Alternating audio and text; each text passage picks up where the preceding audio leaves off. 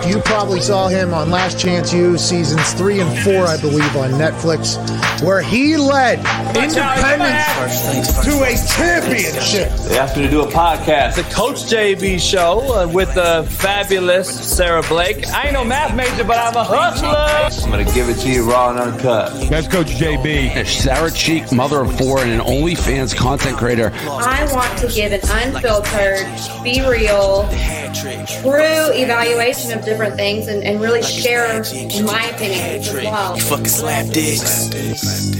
Fucking slap. Down the brass tags, crashing the ass with defense trash. Titties. All in, all gas, no brakes. I love sports. That's just a part of who I am. Big topless. Even big and titties and clothes. She's got sports blood in her, so she's on the cover of FHM magazine.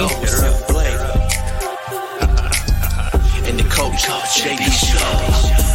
The Coach JB Show. I'll never stop trying to reach the top because I still remember how the bottom feels. This is an anomaly, this guy right here. Yeah. This is a unicorn. Ain't nobody gonna say shit about JB. I've got a chip on my shoulder. I'm trying to eliminate this soft society we have. I'll drink my yak and smoke my stick, and I'll get it back cracking. JB Show.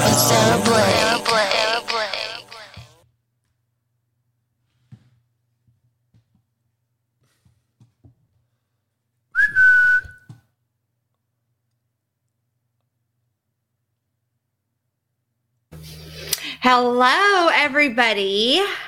Welcome to the Coach JB Show. It is Sarah Blake, yours truly, and we have an awesome, fun-filled, eventful, super packed show for you today.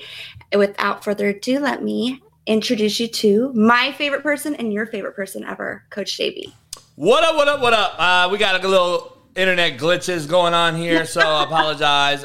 We got a bunch of shit cracking here all day long, but had trouble. Welcome in to the Coach JB Show with Sarah Blake. We got an action-packed crew lined up for you. Great friend of mine, grew up with him. He is Mr. Globetrotter himself. Mr. Trotter, Kevin Daly. He actually played Michael Jordan in a commercial. We will show you later on. You'll see who he is. He's a cigar enthusiast. Played at UCLA. Actually dunked on Vince Carter in the tournament. We will bring him on today in about 15 minutes. And Colorado journalist and extraordinaire Peter Groff, who is on Twitter. He will be joining us in the second hour to talk all things real.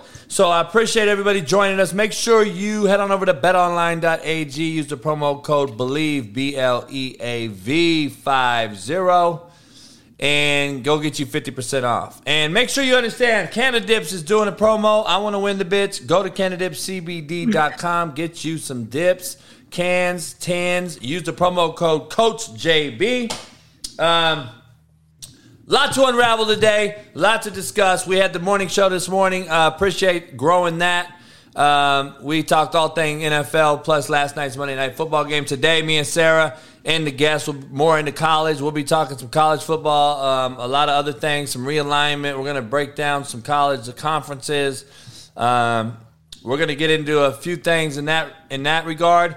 And we got two great guests on, so I appreciate everybody joining us here. Hit the like button, subscribe, become a member, and let's get it cracking, Sarah. All right, Sarah, you good now? Everything good? No hurricane? We're all right? No hurricane. We're all right. We got Globetrotter himself. I don't know if you grew up. You might be too young, Sarah. The Globetrotters were a big deal. I know who the Globetrotters are. Meadowlark Lemon. So I want to break down everything real quick. So Meadowlark Lemon was like the OG, right? He was the main Globetrotter. And what happened was he became older. The Globetrotters fizzled out.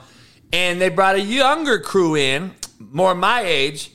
And my friend ended up getting the Meadowlark Lemon role. And he's going to explain it today on the show. But that's Kevin Daly, who's going to be joining us. And his career kind of blew up from there. He played at UCLA. And then he was so athletically gifted that Michael Jordan saw him playing at UCLA and was like, man, I'm going to do a commercial playing myself.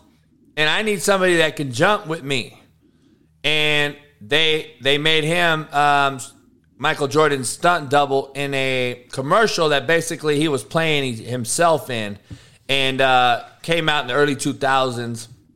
So like he became this guy that everyone knew, and then he played overseas, got a lot of opportunities, but now he's a cigar enthusiast, and he's blowing up on TikTok, and we're gonna get into all things real with him, and then Peter Groff's gonna join us in the second hour, and he does consulting. He's like a big time consulting person. So anyone that needs some consulting or some help, make sure you stay tuned for this one. But listen, we bring in real cats on this show. We bring in all walks on this show.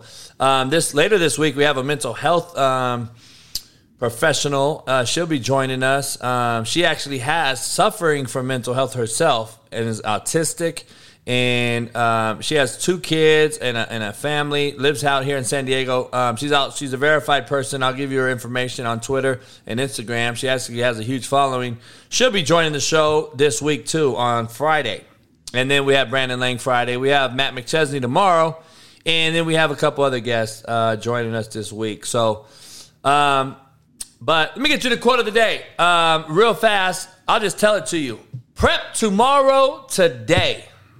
Prep tomorrow today. How many of you guys really prep tomorrow today? Or do you just wake up and think about nothing? Like, get your future aligned today.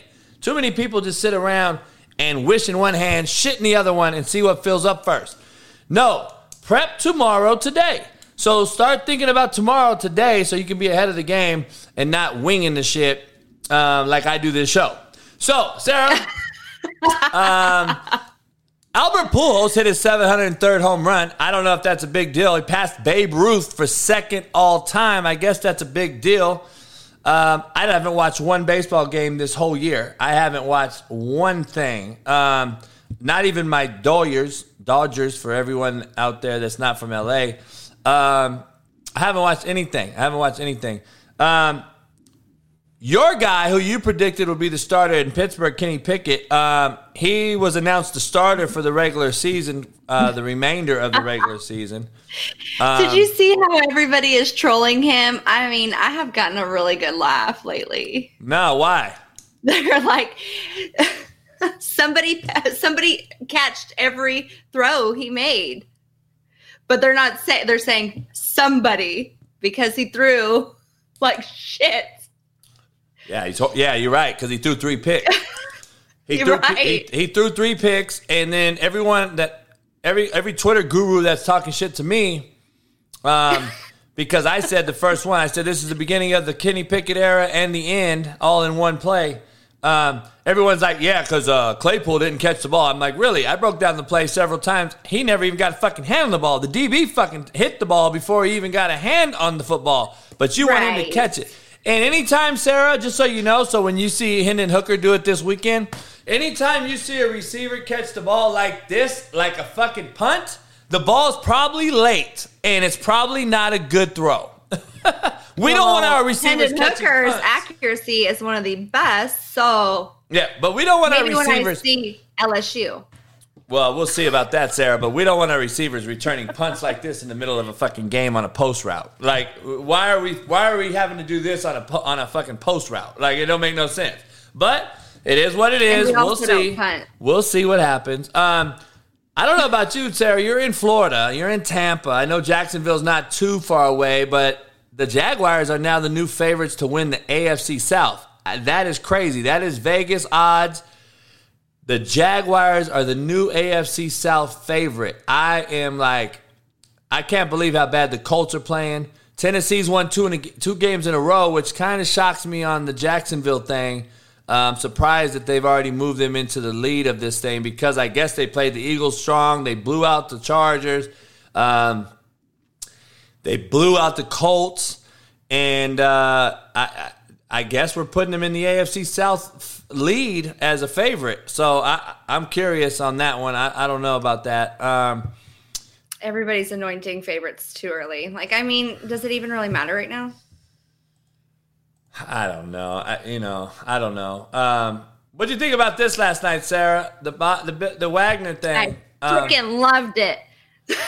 I loved it too. I talked about it this morning on the show. I loved it too, but the issue is he's gonna get sued. We have a video we could actually show. We showed it this morning though. I just wanted to show you that. Yeah, you can't get sued. Like there's no fucking way. And if you sue me, I'm gonna turn around as Bobby Wagner and sue the NFL because you allowed this fucker on the field, and I'm very confused on. You can allow people on the field to put us in harm's way. Like, this guy's running with something, Sarah. He's running with something. It's a gender reveal, isn't it? Or was it? It's like rescue. It's like rescue.com or it's like I think it was like. Where was this? Yeah, he's an animal protester. Where's this at? Where was this game at? Frisco. See? So, like, where's security? How are dudes getting out there? How are dudes continue? Did you see the LSU game where dude just walked on the field and chilled? Yeah. Like, he was just chilling, like, right there in the behind the fucking, like, right behind the damn play? Yes. Like, what's going on? Like, what's going on? So you could sue the player in the game in the NFL, but I can do illegal shit and break in and go on the field. And then turn around and sue you. Sarah, that's going to have to be the climax portion of this show because we're going to talk about how just enabled everybody has become. Everyone is so quick to sue somebody.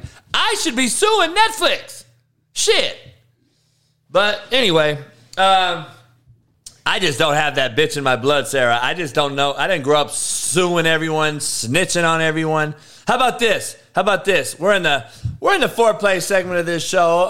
Apologize. Brought to you by CanadipCBD.com. I love having foreplay with Sarah. Right there. Clap it up. We are in the foreplay portion of this show.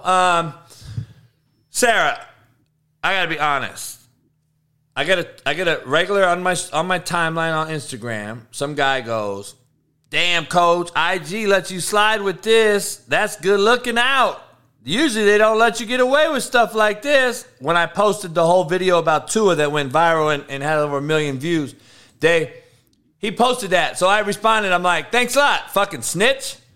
Like, what? That is the world we live in now. Everybody is so eager and happy to spill the beans and make everything available. Everybody wants availability on social media. They want to blast you out. And you know what? I don't think the cat actually even thought of being, like, malicious. I think that is the norm now. I think this is the norm. Mm-hmm. And so when I responded and said, thanks a lot, you fucking snitch, he kind of responded, like, laughing out loud or whatever. Like, he's like, damn, coach, my bad. I didn't even think about it. That's the thing. These cats don't think at all. They only see what you say and hear it. They don't listen or even understand the football things that I'm breaking down on those game films. They don't listen to that shit. They're not even looking. All they care about, as soon as I pop up, Sarah, just like all they care about when you pop up and do something in your pool or at the farm or whatever, they are just ready to respond with a negative comment. They don't give a shit what you're doing. I think I get more negativity like with the sports atmosphere because men are eager to call me out as far as correct me.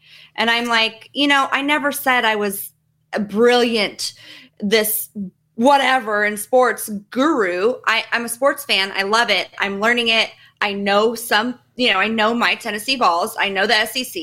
I know college football.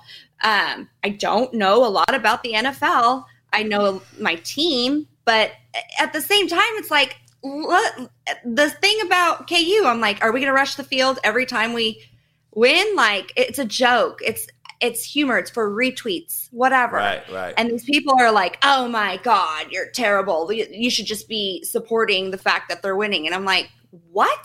Oh, I know. It's a joke. Like, you can't say nothing on social media or you're just going to be absolutely blasted. And it's everybody's on Twitter knows everything. So, they know everything about their job. Imagine if you did that at their job. Yeah, your job and their job. Imagine if you came in there and said something to an accountant. Oh, you're not adding those numbers up right, sir. Buddy, you need to look at that again. Like, what happened to people's, like, I don't know, their class, manners, respect? Now, have you seen the I believe it was NC State game when dude came out of the stands and pushed the dude down. Or no, it was Texas Tech. I want to say it's Texas Tech game. Cat came out and pushed a player in the back, a regular cat out the crowd, and pushed the player after the game in the shake lines. So a student ran down and pushed the cat in his back, like a regular player. You know what I mean? Like it's crazy, man. It's crazy. With no further ado, man, we're gonna get into our first guest. Like I said, great friend, great dude, man. Like I said, I'm gonna introduce him here in a minute. He played at UCLA, former hooper. Like I said, I told you kind of a little bit about him. He's he was kind of the new era Mr. Globetrotter himself, cigar enthusiast. My main man, Kevin Daly. Clap it up. Kevin, what up, dog? What it do, JB? Man, I ain't seen you in a minute, dog. I'm glad I see. I hate to see you over a fucking screen, but hey, I gotta come out there and see you, dog. You got a little fly crib cracking? What's cracking? This is my great co-host, Sarah Blake, man. She's on the cover of Playboy magazine, and I want to introduce you guys together. So, Sarah, this is Kevin. Kevin, Sarah. Hello. Hey, Sarah, you know, I got a lot of respect for you because you deal with JB on a regular basis. So I got to give, that takes a lot right there. It's a hard job. Clap it up.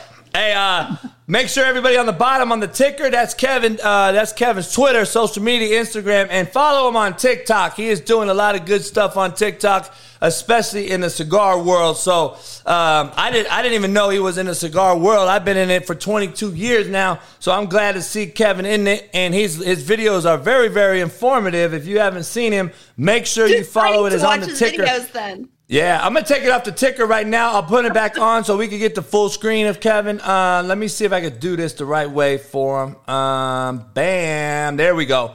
Now I can keep it on the ticker. So me and Kevin grew up together somewhat. We used to call Kevin Twix, all right? You guys don't even need to know why or what. But he was a dude that had major boosties, all right? So he had hops. He was a hooper. And Michael Jordan hired him as a stunt double. So, Kev, you gotta explain this, dog, because we're going to show a video in a minute. Explain how you got into that and why he chose you and kind of how that all came to fruition. Yeah, that's a good question, man. I was a double for Michael Jordan in several commercials. One of them was very iconic. Some people call it a top 10 commercial of all time. It's a Gatorade commercial when Michael Jordan of present was playing one-on-one against Michael Jordan of the 90s, the Chicago Bulls Jordan.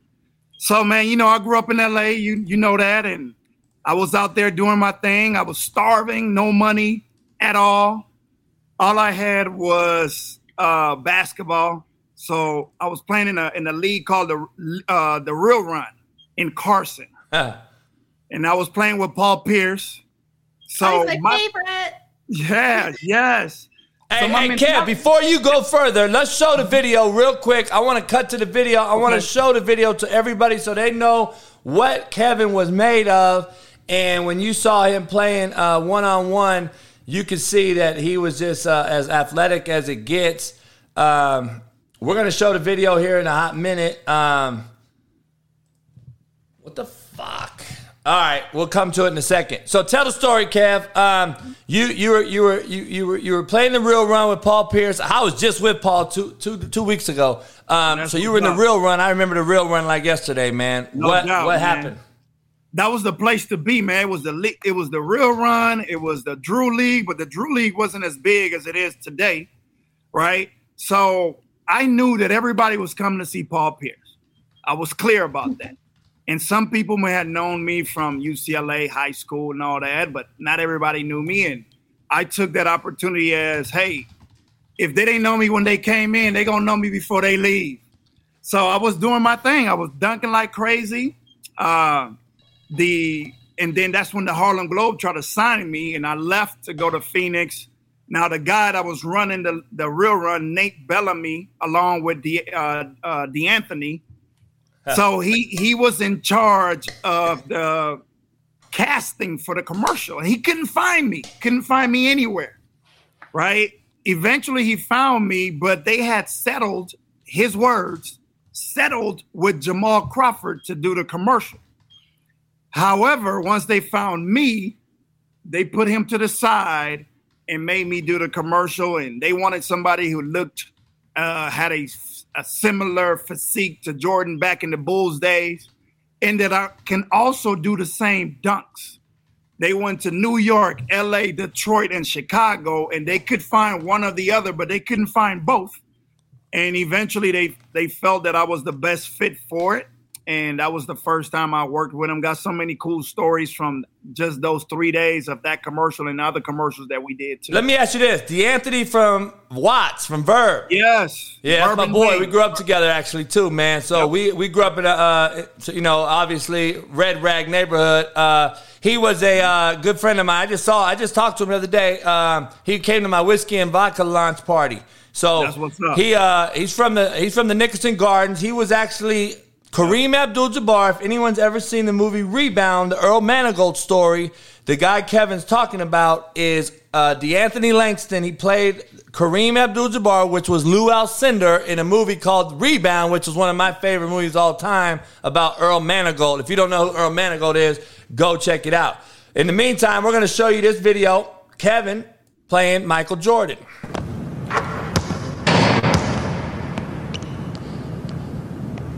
Nice shot. Let's see what you can do now. Oh, hold up, Kev. Explain. That's you right there in the Jordan in the Bulls right here, right? Yes, that's me in the red. That's correct. Let's see what you can do now. Let's go, man. Don't smile, kid. How much you want? All day. Oh, gotta stay down on So that's all you right there banging. All of it. It's gonna be a little bit more of that banging too, though. I got that. You got what? That's a youngster for you. Just when you thought it was safe to come outside. Bet you won't score again. I won't score again? Hey, like that rainbow. We're not done. Excuse me. Had enough? All you right there. And that ain't lower the rim, man. That ain't lower the rim. Oh, shit. I already know. Shit. Well, look here. Sucker. You reach, I teach you. We'll see. Lesson just started. Come on. That's ugly. Could have dunked. You should have dunked. Hey, Mike. What? Who's got next? Get your young butt out there. Now that's you again, right? That's me in the NC jersey. Let me tell you a story though. When I first stepped in, we took 3 days to film it, right? So I first stepped in on the court. MJ was already there. I extended my hand to introduce myself, and he was like, before I could even say my name, he said, "Hey, how you doing, KD?" And I said, "What?" In my mind, I'm like, Michael Jordan knows my name. I'm going nuts. I'm in my early 20s, mid-20s. So the director says, "Hey, man, all right, this is what I want y'all to do. I want y'all to just go out there and just play one-on-one." And I'm like, "What you mean?" Like, yeah, just play one-on-one for real. And I'm like, I gotta go play one-on-one against Michael Jordan. I ain't never seen him in my life. He's my favorite athlete ever. Yeah. And then he said, "Oh, and by the way, I need you to talk shit to him too." So I'm thinking, what the hell can I possibly tell Michael Jordan? All right. Oh my God. There were times that it was getting so heated. The director would yell, "Cut!" Back in them days, you had to cut and change the film. You don't have to do much of that today. He would yell, "Cut," and Michael Jordan would be like, "Hey, nah, man, hold on. I'm teaching. Get out the way. I'm teaching." And it just got heated at times. And I'll tell you a story later about how he dunked on me and how I dunked on him back too. Damn. Hey, so I got to hang out with this motherfucker actually not too long ago. One of my good friends, Pat Perez, is a Jordan golfer with LIV tournament now. He was a PJ now. So I got to meet him because that's Pat Perez's boy. And he probably went through about 12 Cubans in about 2.5 hours. And then so finally, after security allowed us in, then he was like, "Man, you guys are cool." And he was actually a fan. He was like, "JB, man, I love you on that show." And I'm like, "That's "Damn." What's up, man. And I'm like, "Damn." You know, LeBron said the same shit to me. So I was like, "God damn, this show's fucking well recognized." I mean right? that's from LeBron. Hey, I'm a fan too, dog. I'm a fan too. Yeah, man, shit. I still ain't watched that motherfucker. But I watched it in 2 days. Hey, so look, the breakdown of that, and then I was telling folks before you came in, I'm like, look, man, you don't really realize Kev played at UCLA. Give me the UCLA story, because you went to UCLA after kind of a journey like myself. You got back to UCLA. I remember you tip jammed on Vince Carter in the tournament. I know you guys were down against North Carolina that game, and I remember that vividly because I think I was watching it with like Damon and them. And rest in peace. And so I was watching it with the homies. I'm like, damn. And then you caught him on the side on a tip, and the game was over pretty much. But I don't know, what was that, Sweet 16 maybe or something? That was the Alaska shootout in Alaska. Oh, okay, I got you. Okay, so it was Alaska shootout. So what happened? Tell the journey. You went to Artesia, you bounced, you went to, and then give us a journey from there, how you ended up I'll UCLA. make it quick. So from Artesia High School, man, known for the latest is James Harden. But before that, it was Charles O'Bannon, Ed O'Bannon, Avondre Jones. So many great basketball players came out of there. So Jason Capono came right after me. So I just followed the same journey. I went to Nevada, Reno as a freshman. If you remember that, I remember you were telling me, this is when the internet was fresh. You were telling me that your dad had an internet and you were watching the games. Yeah, dog, that was when 96. I don't know if you remember that, man. Homie, we was on, me and Dave Bone was on, that was the first time internet hit up, man. Me and Dave created on the website. I'm going to tell you the truth. I'm going to put it out there, too. Me and Dave were fucking around on the internet, dog, and it was a website, I believe. I think it was called Black Planet. Yes. Was that a real one? Yes. Homie, Black Planet, we didn't want to let nobody, me, Dave Bone, and Big Ed, we was all at my dad's crib watching you play. And we were chilling, and we were like, dog, what does this mean? And then we were talking to this female. She was like, dog, you make up a name, whoop, bam. So, dog, we were like, fuck that. We're not giving our name out. So we created a name, we created a name, KD. You know what the fucking name was, homie? What was it, man? Debo the Big Homie. Debo the Big Homie. We made a name up, and Big Ed met a big old fat bitch, homie, and it was right up the street from the crib. And Big Ed walked out the house, made a right, and this big old fat 400-pound bitch was sitting there, and he just met her like an hour ago. We were like, damn, this shit is real. This is like 96. That's what's up. So, man, I went to Reno, man. I was the only freshman actively playing, and I had a good freshman year. But then in the summertime, I was playing with Cameron Dollar. UCLA had just won the championship in '95. Yep. And I was playing with him in summer leagues. And then Jim Herrick, the coach at the time, illegally came to watch me play. And then he offered, he said, man, I want you to come to UCLA. Man, I'm from LA, man. Ain't no way I'm not coming back home to play at UCLA. So I went back home and had to redshirt my first year. Then my second year, the whole thing happened with Baron Davis and Jim Herrick got fired. So that's when I felt that I got fired too. And that game that you're talking about with against Vince Carter in North Carolina, that's really when I made the decision to leave UCLA. And I have a similar story, those last chance U stories. I didn't get in trouble or anything like that, but I was in a position where it's like a pivotal time in my life. Like, what do? Do I stay at UCLA and ride the pine, or do I go somewhere else where I can be seen and eventually make a career out of basketball, which I made the right choice. I got paid for basketball for 14 years.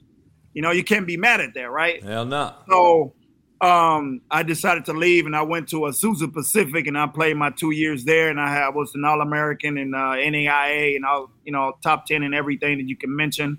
One of the only two players that got invited to the NBA, Portsmouth, invite only from that type of division. And man, played overseas all over the place, and eventually settled down with the Globetrotters, and I played 10 years as the leader and captain of the Globetrotters. So tell us, break down the Globetrotters. We got a lot of youngsters now. We're getting old, KD. Motherfuckers don't even know. Sarah knows. She remembers the Globetrotters. I know. I was happy you remembered them, Sarah. Spinning a ball on my finger, like, oh, look what I can do. Hell yeah. How did that come to fruition? And were you basically Meadowlark Lemon, or was it are you the new era of Meadowlark Lemon? And how did that all come to fruition? That is the exact same role that I had. I was the leader of the team, the one in charge of most of the the gags and the gimmicks. I played with a microphone hooked on my jersey. Yeah. So they saw me in that same place, that Real Run. That's where they saw me play. Damn. And I didn't know anything about it, but I was getting ready to have a baby. And I was coming from playing in different places overseas where I was getting paid, but I was never getting paid enough where I could come home and have money to live, right? I was just making money enough to live while I was there. Right. So having a baby, you start thinking a little differently. I started thinking about benefits and 401ks and all of these grown-up things, right? So the Globetrotters offered all of that, and I knew they were a little bit more stable. I knew I was going to get paid, so I joined the team. I didn't know what I was doing. I joined the team, and eventually they saw something in me that I didn't even know that I had, and they helped me bring it out. And I became one, according to others, I became one of the most iconic Harlem Globetrotters ever. And for those who don't know about the Harlem Globetrotters, it's a bunch of guys who are very gifted physically, can play basketball at a high level, but at the same time are able to entertain and turn the entire game show into a family event. So we had so many fans that had no idea about basketball or sports, don't even care for it, but they love the Globetrotters because of the entertainment value and adults bringing their kids because their parents brought them when they were kids. You know, that was the beauty of it. No doubt. Man, you were impressive, dog. I was like, shit, man. Like, you took what Meadowlark did back before the internet and you made afros and tight, small shorts and flipped it into sagging and looking like Jalen Rose and Michigan Fab Five out there, and brought the new era shit, which I was like, dog, that's impressive. Impressive what you did and how you did it, man. It's only, like I tell people all the time about quarterbacks, dog. Fucking, you either have it or you don't have it. And you've taken every realm of life you've been in and you fucking created a successful path. And that leads me to my next question. How did you get stuck on, what got you put on cigars and what made you start doing TikTok videos? Because I just started noticing it and I was like, damn, this shit is nice. I appreciate somebody that comes out. And I love to hear you say, quit thinking everything's a fucking Cuban. They're not around. Right. You don't find Cubans everywhere, dog. You probably never even had a fucking real Cuban if you're a novice. And you don't even know the difference between a Cuban. So my Slapdick cigars, we're launching October 22nd right here in Newport Beach. If you're in Cali, let me know. But I'm going to send you some this week. They're a single Lajero leaf, Cuban hand-rolled leaf, hand-wrapped, hand-rolled out of Nicaragua. A lot of people don't realize Nicaragua is now the new place. This is where Cuba sends it because of the embargo. Cuba sends their leaves over to Nicaragua. Nicaragua rolls them. And we got 2 farms in Nicaragua. And so our Cuban leaf cigar is a single Lajero. The next batch is going to be a triple Lajero, a Maduro, because I'm a Maduro guy. Me too, man. What got you into the cigars, dog, and what made you want to do the TikToks? Man, I'm going to tell you, the first thing that got me into cigars is I just thought it looked so cool, man. You know, you see all these movies, you know, you see Montana and Scarface, and it just looks so cool. So I started smoking and not knowing anything about it. And eventually I started to learn about the culture.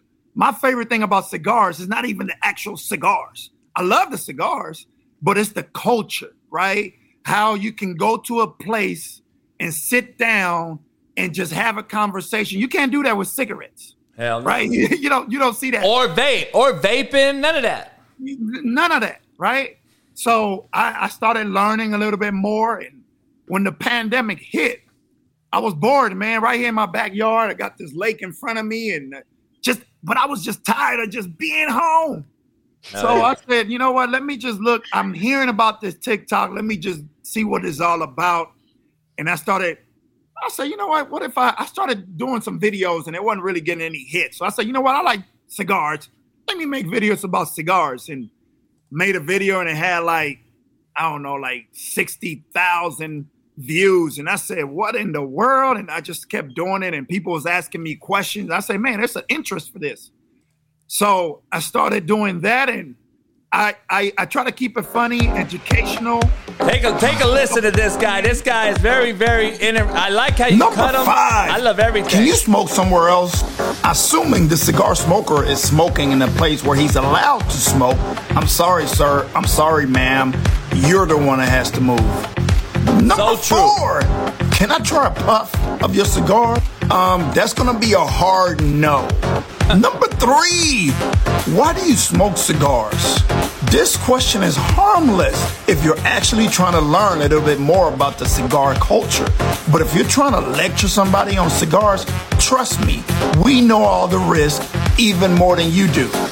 Number 2, can I have one of your premium cigars? If you're a true cigar smoker, we have no problems sharing a premium cigar with you. But if you're a novice, you're gonna get one of my budget cigars. One of the worst things that we hate to see as a cigar smoker is a premium cigar that costs you 10, 15 or more half smoked in the ashtray because a novice cigar smoker. That's the fucking worst right there. I'll cuss a motherfucker out of my house, dog. I'll give you a $30, $40 stick and I see half that bitch laying there, I'm gonna cuss your fucking ass out. You gotta smoke the whole thing. I don't give a damn, man. Dog, I think your videos are informative as hell, dog. I was like, damn, I like that shit. That shit gonna pop, man. I'm gonna keep reposting them. Appreciate that, man. So listen, man, I gotta ask you something on this new tip. We're old school. We played in the era where we cried it together as homies. We bled together as homies. Yep. We toughened each other's skin. We told each other the truth. And we were like, fuck it. We may argue or even scrap, but at the end of the day, we had each other's back. What is your take on this transfer portal and this NIL shit, man, with the NCAA now? And there's rumors out there coming out today that, and this is in your neck of the woods where you're living at now, SMU has 20 players on the football team entering the transfer portal, and now they are going to actually sit out so they stay healthy for the portal. Not even for a bowl game, for the portal. What is your take, dog? I don't know. So I don't agree with the sitting out for the portal, man. I want to play every. I can have a broken leg and I want to be out there playing. So I don't agree with it. Whatever going to happen is going to happen. You can sit out and then your first game you can get hurt. Now the transfer portal, man. I think the players should have the flexibility to go wherever the hell they want to go, because when coaches do it, they can do it with they don't get penalized. They don't have to sit out a year. A coach does it, right? So a coach will bring in all the hopes of a player and promise them everything that they're going to do for them in the 4 years. And then boom, he leaves the next year, right? Now the argument is you don't choose a school for the coach, but the reality is you do. Yeah. Right. You know, how many people are going to choose to go play, nothing against Mississippi or how many people are going to choose to go play there other than going to USC or UCLA? And, you know, they go there because of the program and the coach. If they can leave, the players should have the ability to leave too. So let me ask you this, though. Me and Sarah get into this heated debate all the time. Here's my take. Now that I've been in the coaching world of things, after I played, I came over to be a coach. And I think that I agree with you. I think that I did a whole thing. I did 20 things if I was the NCAA commissioner, what I would do. And one of the things is if a coach leaves, he doesn't get any transfers allowed. He doesn't allow to get any new transfers out the portal in his new school for a year. There you go. And he has to pay back what he got from that old school. Now, this is when he leaves, like, let's just say Manny Diaz, he took the Miami job 3 years ago, and he had just taken the head job at Temple. And about basically right after signing day at Temple, he got the Miami job and bounced. And all those kids are stuck there. And we know those kids went there because of him and his broken promises, right? Right. Now, here's my argument as the coach, though, on the coaching side. Because if we don't change it in society as the men looking down on these youngsters and teaching them something, I think it's just going to spiral out of control. Here's my take, and I'm playing devil's advocate. You can tell me I'm wrong. I say that we are enabling these kids by allowing them to transfer. I say that grown men and women should be able to take a job that pays them for their family more money and is a better gig because we have put in the time and long in the game. We've deserved the right to take a job. Somebody's leaving Walmart and going to take a job at Costco as a manager. We ain't going to stop them. We know that's a better move. I agree. So I think the coach has deserved the right. The players have not, because we're giving these kids the car keys to the Ferrari and they ain't even learned how to drive yet. And it's becoming, I see it in society now. These motherfucking kids are disrespectful. They're telling their mama and daddy what I will and won't eat now. Like, nah, mom, I ain't fucking with that. You got to buy me a steak. I'm like, what? I heard that shit in the store the other day. I'm like, what? I'll smack the shit out your ass. See this? Yeah. Oh, I hear you. Yeah. Old school. That's old school. Me and KD grew up on switches. Yes, sir. But listen, man, I'll tell you this. I agree with you. They should be able to put their families in a better position and go whatever the heck they want to go. But this is the thing about on the player side, right? I'm not stopping what the coaches can do. But if that's one of the scenarios where the coaches leave, sometimes you go to a school because of the connections the coaches have, because of how the development that the coach can bring to you. And if that coach leaves, I want to be able to go to another coach that can give me the same that I was looking for from this program, right? So that's why I support them being able to leave, because they're also, you go to a school thinking about your future. You know, though not everybody is going to go to the next level, but I want to get a chance to see if I can make it to the next level, right? So give me that opportunity to do so. Nah, I hear you. That was my argument. Yep. Yeah. Yep.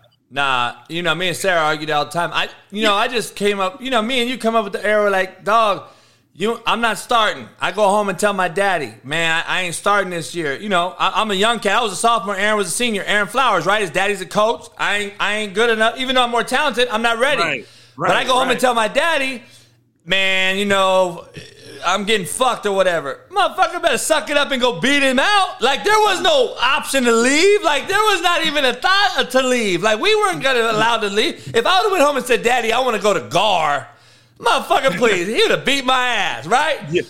Well, you can't umbrella them. You can't umbrella the kids in the transfer portal was my argument, because there are some kids who quit for the wrong reasons or who want to transfer for the wrong reasons. But the majority of these kids, for example, Hendon Hooker at Tennessee, he played at Virginia Tech and he entered the transfer portal and now he's excelling and he has an opportunity to be a Heisman candidate. He wouldn't have had that opportunity, but he made a move for his future and to better his life. Those kids shouldn't be grouped into the category of bitches or, you know what I mean, whatever you want to call them. I feel like you're in college, and when you go to college, you make a decision for your future because we're picking majors. You know what I mean? You're making those decisions. It's the same thing, because some of these kids might not be doctors or scientists or whatever it is, or architects, because their craft is their athleticism. Yes, I agree.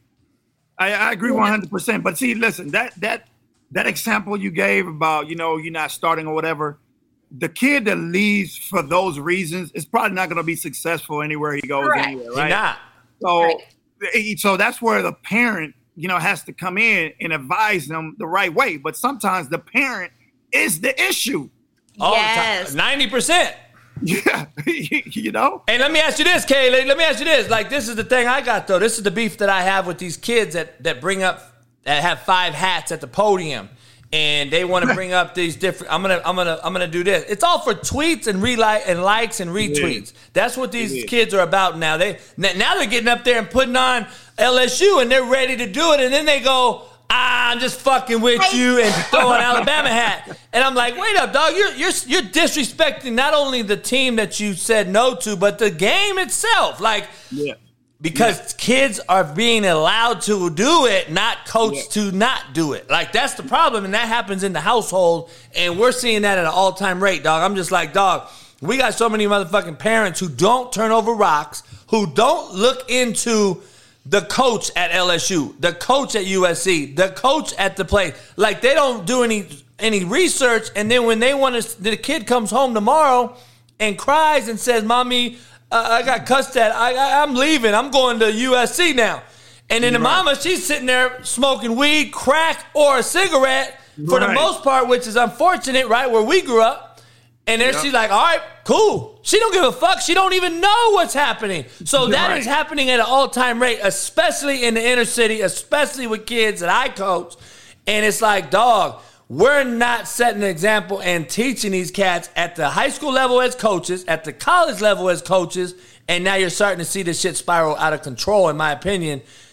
KD, if you transferred 4 times in 4 years, how many ideologies and philosophies you think you would have took from 4 different head shot? Like, you would have went to from Jim Herrick, you would have went to fucking, let's say Roy Williams, and then you bounced and went to Mike Krzyzewski, and then you left, and you'd be like, fuck, dog, I heard 4 different things. Which one is what? And like, that's why you're seeing the worst tackling you've ever seen in football right now, the most injuries you've ever seen, because we got 4 different ideologies on how to tackle.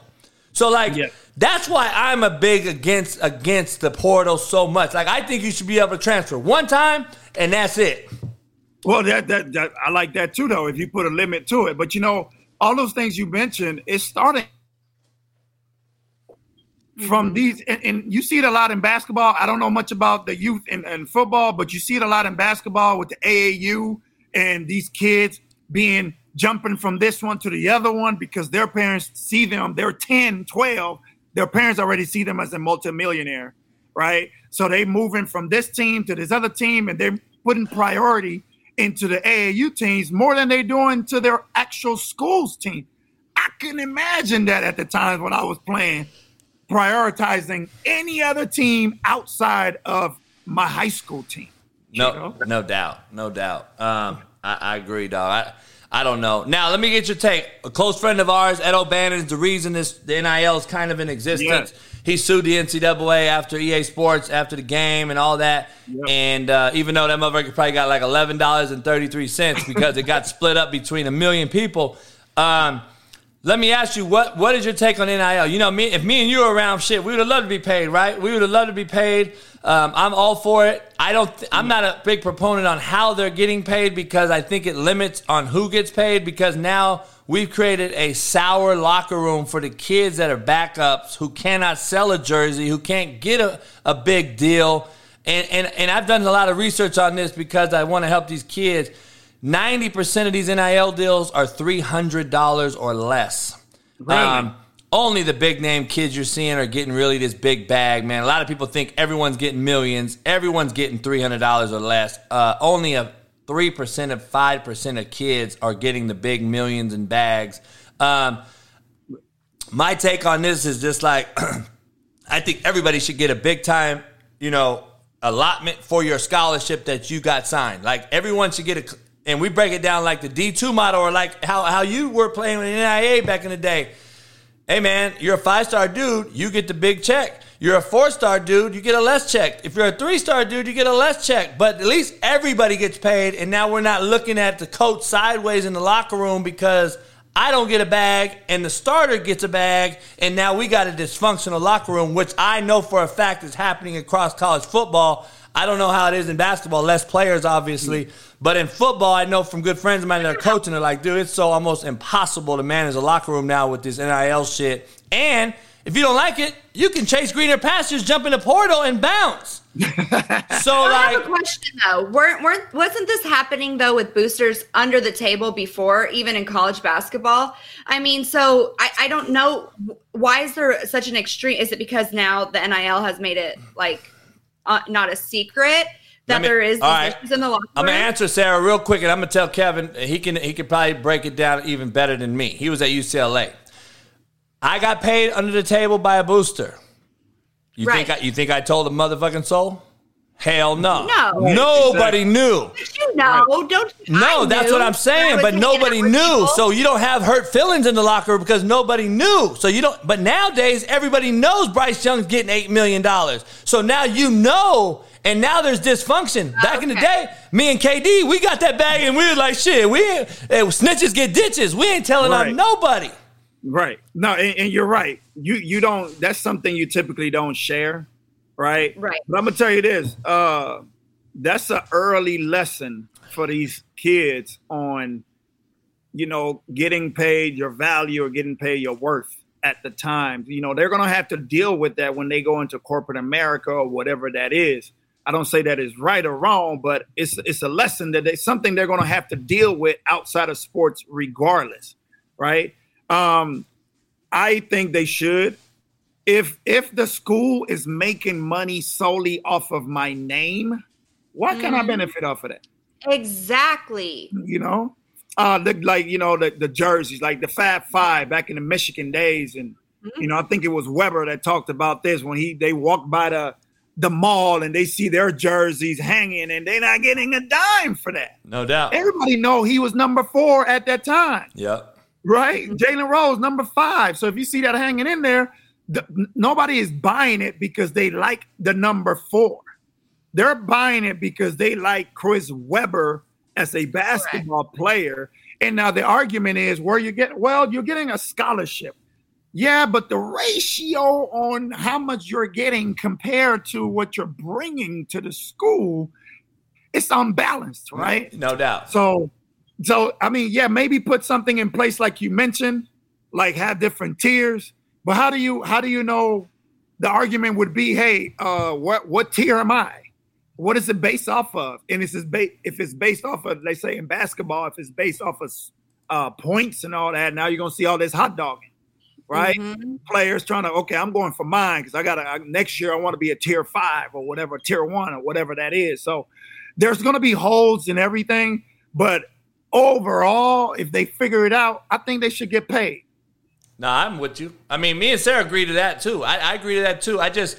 The problem I have is just, there's a lot of cats not getting the bag. And think about this, the dysfunction that's happening more than any of them, according to big name coaches that I talk to, that I know, friends of mine that recruited me forever, for my kid, they're like, JB, this is the big problem.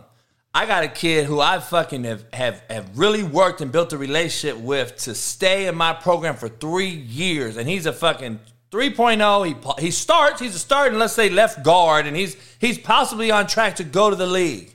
And he does everything, dog. He's a leader. He's a captain. He's been here 3 years, so the NIL shit's kind of new, but before him getting here, so it's kind of in that gray area. But then we sign a freshman guard who ain't even ready to play yet, who ain't as good as him, and fucking T-Mobile gave him $1 million.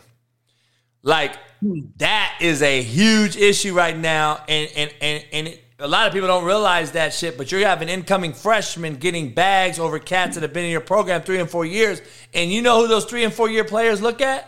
You, the head coach. Yeah. And now you shady. Right. When you're really not, but now you're shady, and it's like, I ain't shady, dog. I've been looking out for you for 3 years with what I could do. Now we got this NIL shit, and not everybody's equal, dog. That's just how life is. Not everybody's fucking equal. Not everybody got to play Jordan one-on-one in a commercial. Like, how many guys did you have to beat out for that? You know what I'm saying? So, that's just what it is, man. People don't realize that.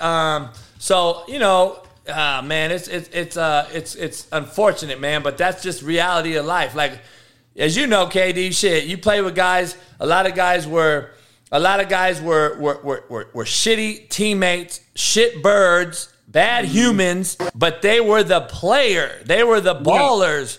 They were the guys, and you had to play them. And the great guys, the leaders, as good teammates, were 3.0 dudes that never fucked up, but they weren't good enough. No doubt. So, I don't know, man. It's just unfortunate. It's unfortunate.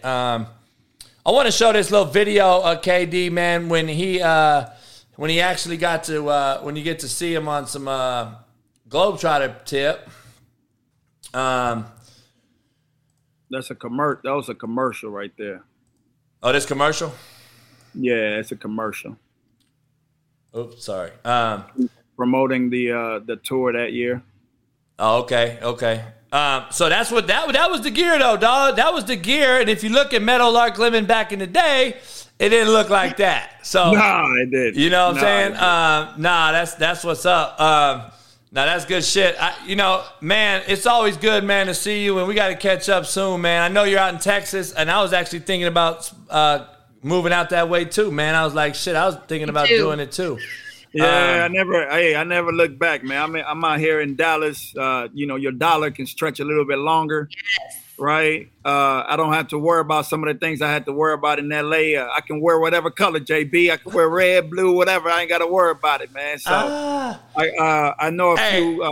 I want to get your take on one last thing. We're from LA. We grew up we drug through the same these rappers now, dog. These rappers going out here from not out of pocket, coming out of the area, coming into LA, man, getting smoked after doing videos about I'm not gonna get smoked, and they getting smoked. LA's a different deal, man. We don't really give a fuck about where you are, who you are, Biggie, Pac. We don't give a fuck. We running them all down. Why is it at an all-time high? Because of social media? Well, social media helps, but I think it's people not really fully understanding what that culture is all about. I don't care how many times people tell you. I heard Ice-T the other day say, you know what, I'm done. I'm done telling people what this is all about because they're just not listening to me. But you got to, it don't matter where it is, though. It could be LA, it could be Dallas, and Oak Cliff out here in Dallas, wherever it is, you got to respect your where neighborhood. You are. Yeah. You got to respect their culture. You got to respect what it's all about. You got to inquire about it and make sure you don't step out of pocket, man, because you're gonna get popped, right? And some places gonna be worse than others. I hate to see it. But what I also hate is those ignoring that it exists. Even, I know my way around LA. So even knowing that, even though I'm not in that environment anymore, or part of that culture anymore, I respect it. I'm not going to draw attention to myself. I'm just going to go out there and enjoy LA.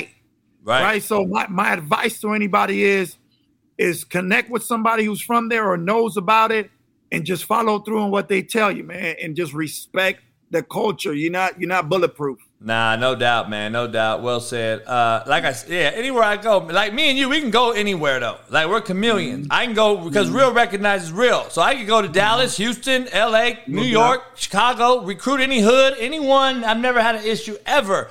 But you still don't respect it, though. Yeah, a lot of cats can't do that shit, man. And real recognize real, man. Kids recognize it.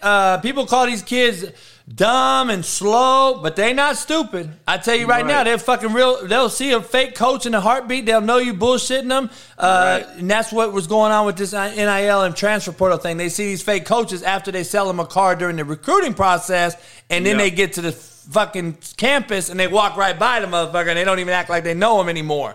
Right. That was one thing about all those cats. When you were at UCLA with Charles and all those cats, and you had what was our boy, Jim Lavin?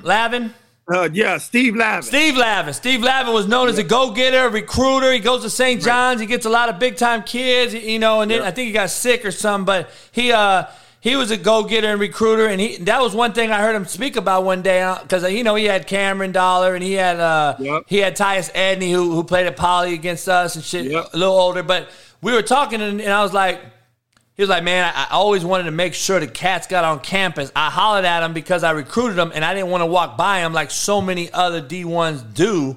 That's how I actually stole kids from other D1s, because I'm like, hey, dog, I'm going to holler at you regardless, during the process, after the process, on campus. You get a girl pregnant, you get in trouble, call me 2, 3, 4 in the morning. I'm going to do that. That's what makes a recruiter a elite compared to a cat that's just bullshitting and selling a kid a car. We could all lie to kids and get over on them. But and eventually they're going to recognize that too. Yeah, man. And what are you really getting out of that shit? Just to say you got the kid there? Like, what makes a recruiter, KD, is whoever got you to go from UCLA to Azusa and got you finished at Azusa. That is the guy that recruited you. That's the real guy. Jim Herrick failed you because he got you there, but he didn't finish you through. He didn't get you your diploma from UCLA. He didn't get you that motherfucking degree that says UCLA on that motherfucker. It's a big difference. No offense to Azusa, but we all know, fuck, UCLA probably walk into a business and get a bigger gig than I do with Azusa. So, I used to tell coaches that all the time. Your number one job, you signed the kid, but did you get him graduated and see him play on the yard? Did you see KD play on the hard court? Like, that's the part that gets through. But, man, I appreciate you coming through, man. Real talk banter. We got to hook up, man. I'm sending you my cigars this week.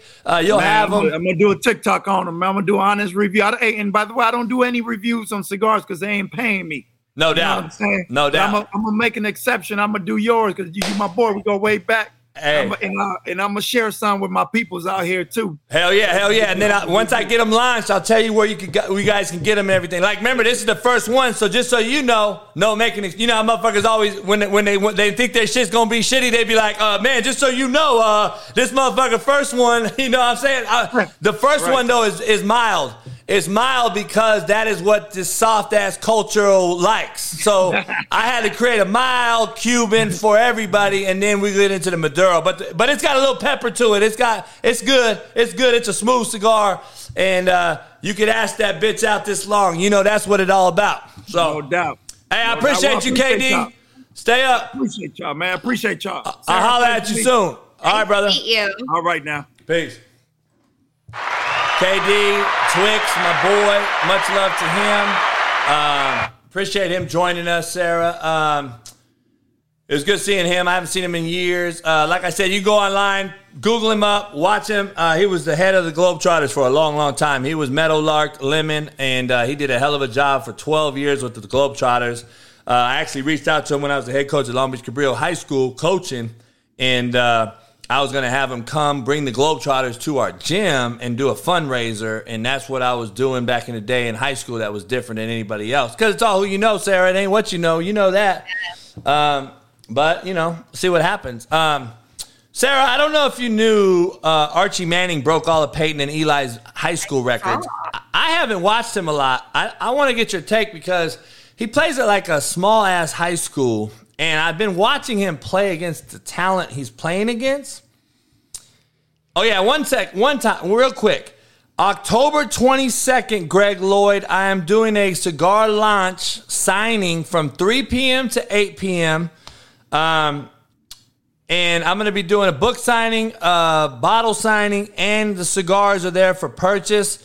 And we're going to be doing a whole release from 3 to 8. You can drink wine, smoke cigars, eat cheese. They got a whole selection to choose from. You can also walk around and go to all the bars, whatever time you chose to come. High Times in Costa Mesa, California. High Times Wines and Spirits, October 22nd. Mark it down. I'll be promoting it here soon. And we will be doing this Slapdick Cigar launch on October 22nd. So appreciate everybody that wants to join. I know Greg Lloyd's from Orange County. He lives out there. So I know he wanted to know. Sarah, Arch Manning plays in this shitty division. I'm watching him just stiff-arm little-ass white kids. And I'm like, who the fuck is he playing? I don't know who he's playing. He's a Manning. It runs deep in his veins. Doesn't matter who he plays. Oh, God. Hush up. I would love to come see him out here in the hood in California, get his motherfucking meat lumped. He would get his fucking meat lumped. I'm looking at him. If I wish he'd play modern day so they could fucking put him in the fucking morgue. Like, that's how bad his competition is. It is horrible. And I'm just like, why are you so horrible? It's about decision-making, though. Huh? Isn't it about decision-making and playing in the pocket? Hell yeah, but it also matters when you don't have no fucking giant rushing you. Let me ask you this. Who transfers first, him or Quinn Ewers?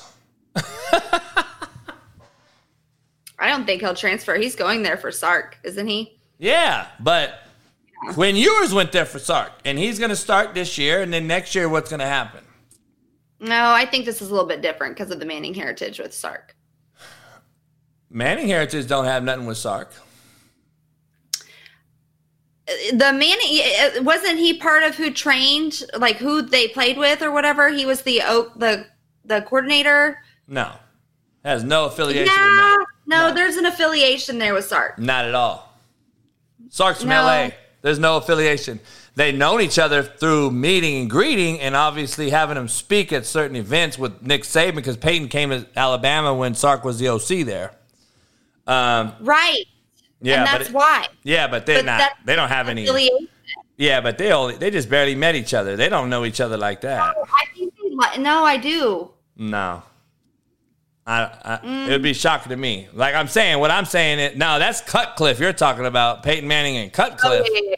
Well, Cutcliffe was Peyton's coach. So listen, here's right. Yeah, here's a rundown. So my college coach, Jeff Liker, who's now the head coach at Coffeyville, who was at Coffeyville, he's been everywhere. He was Peyton's quarterback coach under Cutcliffe at Tennessee back in the day when Peyton was at Tennessee in the Leonard Little days and when Peerless Price, when Tennessee had all those big-time NFL players, he was a grad assistant on those Tennessee teams under Phil Fulmer. And then Cutcliffe was the OC quarterback coach, and Liker was his basically Liker coached Peyton and the QBs. So he was later my coach in college at Fort Hays State, and now he's a junior college legend in Kansas. And when I beat him on the show, that you see it, me and him hugging after the game. But, that was my coach and mentor. He coached Peyton during that era. And then Cutcliffe is how I got introduced to Cutcliffe. And Cutcliffe and Peyton, the Mannings are family-long friends. So Sark, though, is on this side. That is a whole new meeting and greeting through just the SEC being at Alabama for a minute. And having Peyton come speak. Saban got Peyton to speak to the team like he gets Stephen A. and all these different people to come speak. He had Peyton come speak. Sark and them met. They just shot the shit and talked, and then probably built that relationship to where, okay, I know you got a nephew coming up, and we're gonna get with you. And then he built his own relationship with the kid, with Arch. So. But there's no, because it's just there was no affiliation in that regard. But it's a tightly knitted environment down there where you guys are at. You know that. So I don't know. Jalen Carter, Georgia defensive lineman, is going to miss 2 weeks with the MCL. Probably good for you guys. I don't know when you play Georgia. 3 weeks? It goes LSU, Bama, Kentucky. Might be Georgia. I don't know. But we're gonna see. We're gonna see what's up. I'm curious to see this Quinn Ewers, Arch Manning thing, because I'm telling you, in this generation, they do not leave. They do not want to compete and stay. Two good quarterbacks aren't staying together anymore. You don't see it. Show me. Who leaves first, Nico or Arch? Nico got $8 million. He ain't leaving. Mm-hmm. Your guy's gonna leave. You know what they already have in Knoxville? Huh? I said, you know what they already have in Knoxville? I was shopping for jerseys out there, and they already have a Nico figurine, like in the Tennessee uniform, like the whole figurine, throwing the ball and everything. Yeah, I mean, it all is pretty. It's all good right now, Sarah. It's all good right now, but I don't know if it's going to be good when they're both there sitting there competing, and they're like, well, we both can't have our hand on the football, so something's going to give. They're going to give it up. They're going to have to one of them's going to leave. I'm just telling you. So I hope that Nico comes in and he dominates, because I do not want Joe Milton as our quarterback. Oh my God. I don't know. It'd be terrible. Real quick before Peter Groff joins us, I want to break down some things real fast, all right? Wisconsin interim head coach Jim Leonhard. Do you think he keeps the Wisconsin job or not? No. They've been one of the most consistent programs in America for the last 15 years. They've been in the AT top 25 16 times, including 7 top 10 finishes since 98. That's like prestigious Alabama shit. And Paul Chryst being fired to me was pretty much shocker. I'm very curious if he just didn't want to get with the program and go and sell his soul and get into this transfer portal business. Because that is something that's real out there. So, Nebraska. He's led by an interim coach, Mickey Joseph. Since 2017, Nebraska has a record of 31-65 with 0 bowl appearances, Sarah. Can Nebraska be successful not only in the Big Ten, but in this modern era of the transfer portal? They have a fan base and money. They hire you. I said, if they hire you. Oh, man, you're sweet. You're a sweetheart. But you know they're not doing that shit. They're scared as a whore in church. Arizona State, Sarah, coming out west, have not won an outright conference title in over 25 years. They've also only made back-to-back bowl games once since 1987. They go for the splash. They hire Herm Edwards. He gets fired after losing to Eastern Michigan. They bring in an interim coach.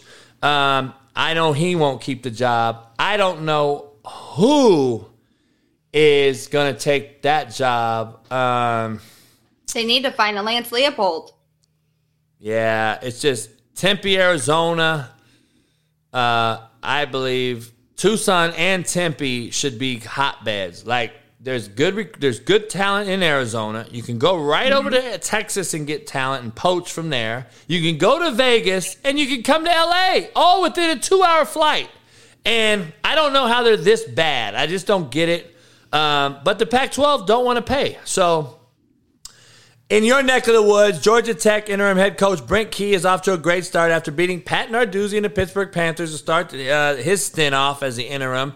Georgia Tech could have more talent in its backyard than any of these openings, which is arguably correct. I would argue Atlanta may have in their backyard the most talent, them in Arizona State, of the open jobs, obviously, as far as their, what I like to call, primary recruiting area, okay? Their primary recruiting area, Atlanta being right there. You got Colquitt County, Georgia. You got all those areas in Georgia that are super, super loaded with talent. Right, but they're academic stipulations. No, I know. You're right. Good point. I know. They're like Tulane. They're like Vanderbilt. They're like Cal. They're like Duke. They are just like those schools. Very, very hard to get into. Job. So we're going to see if they want to buy in and put some money in this thing. And then the last one, we're going to wait for our guest to ask him because he has some Colorado ties. So we're going to break. We're going to, without further ado, we're going to bring our main man in, Peter Groff. Shout out to Peter. Clap it up. Peter, I appreciate you joining us, brother. Thanks, Coach. Thanks for having me on. This is Sarah Blake, our lovely co-host. Let me bring in, let me put your deal on the ticker on the bottom here. So you know this is his information. You guys follow him on the bottom. So Peter, let our audience know what you kind of do. I know you're like a strategist of some sort, right? So what do you actually do? Because I want to definitely send people your way. I appreciate that. Well, currently, I'm doing two things.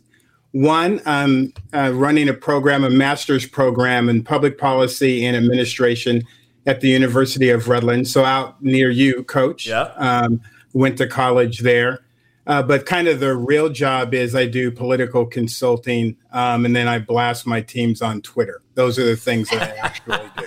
Hey, so are you a one of those actually only really pays me, so that's an issue. Are you a Colorado? I know you're from Virginia, right? Well, I live in Virginia. I came out here in 2009 to work with the Obama administration. My wife is from New York. She said, that's a great idea. You know, I can spend some time around the family.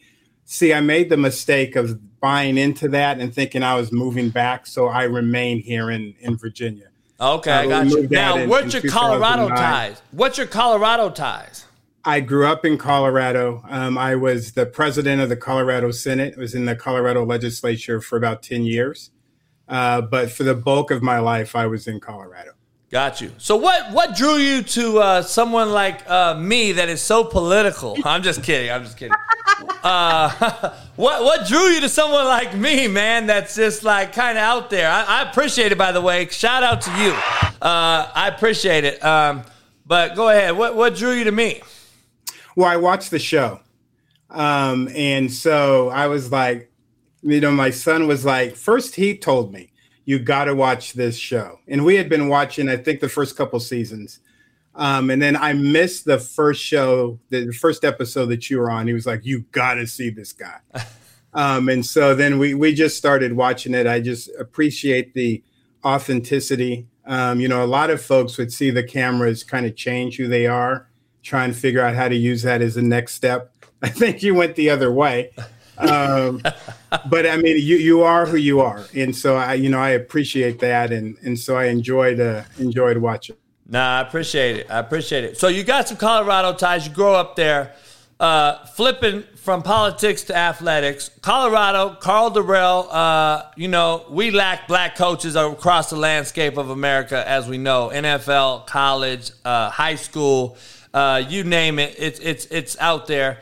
What do you think? Mel Tucker, African-American brother, leaves Colorado, takes a bigger pay job at Michigan State. Now he's taking heat, losing 3 in a row at Michigan State. Yeah, which I love. Anytime Sparty goes down, I'm cheering. Hey, shoot. Sarah's a Tennessee Vol fan, by the way, so don't hold it against her. Colorado, Karl Dorrell gets let go. I think it's kind of unjust. I have a guy on the show every Wednesday, Matt McChesney, who played there. Absolutely. And he's like, you got to fire him because of XYZ. I'm like, he took a job on a kind of a Band-Aid on a bullet wound, in my opinion. And they have a lot of issues. They don't want to pay, number one. They're not going to pay the kid in the NIL. The Pac-12 in general is not going to go that route. What does Colorado do? My best friend in the world is there, Darian Hagan, legend there, won a national championship there as a quarterback. What does Colorado do? And they just named an interim head coach, Mike Sanford. What does Colorado do, and where do they go? And in that beautiful town of Boulder and that beautiful stadium, how can you not lure kids there? You've got to, for Colorado, they got to figure out what they're going to do. Are they going to be a top flight program like they used to under Hagan and Bieniemy? And I know a lot of those guys and a lot of those members of that team that won the national championship one year, played for it another year. Just a good, solid program. And Coach, you've been there. You've either sent kids there, went with them on recruiting trips. At the foot of the Flatirons on a Saturday evening with the sun setting over the mountains, an actual live-ass buffalo that runs out on the field. Oh, man. How you can't recruit there is an issue. So I think the university, and I know the president, he's either got to figure out, do we actually want to compete, or do we want to have a program that is just kind of general every now and then you may get lucky with some guys. But I think in the current landscape, you're going to have to pay to play. So you're going to have to pay these coaches. You're going to have to pay the players. And there's enough money in the Denver Metro Boulder area where you could put together some nice NIL deals for these kids. They're going to have to do that, or they're going to have to say, we're not going to be a very good program, and maybe even drop a level, because that's the only way you're going to compete. Now, I got two starters there, Jamar and obviously Chance Main, who was a figurehead on Last Chance U. He's actually there, too, starting at DN.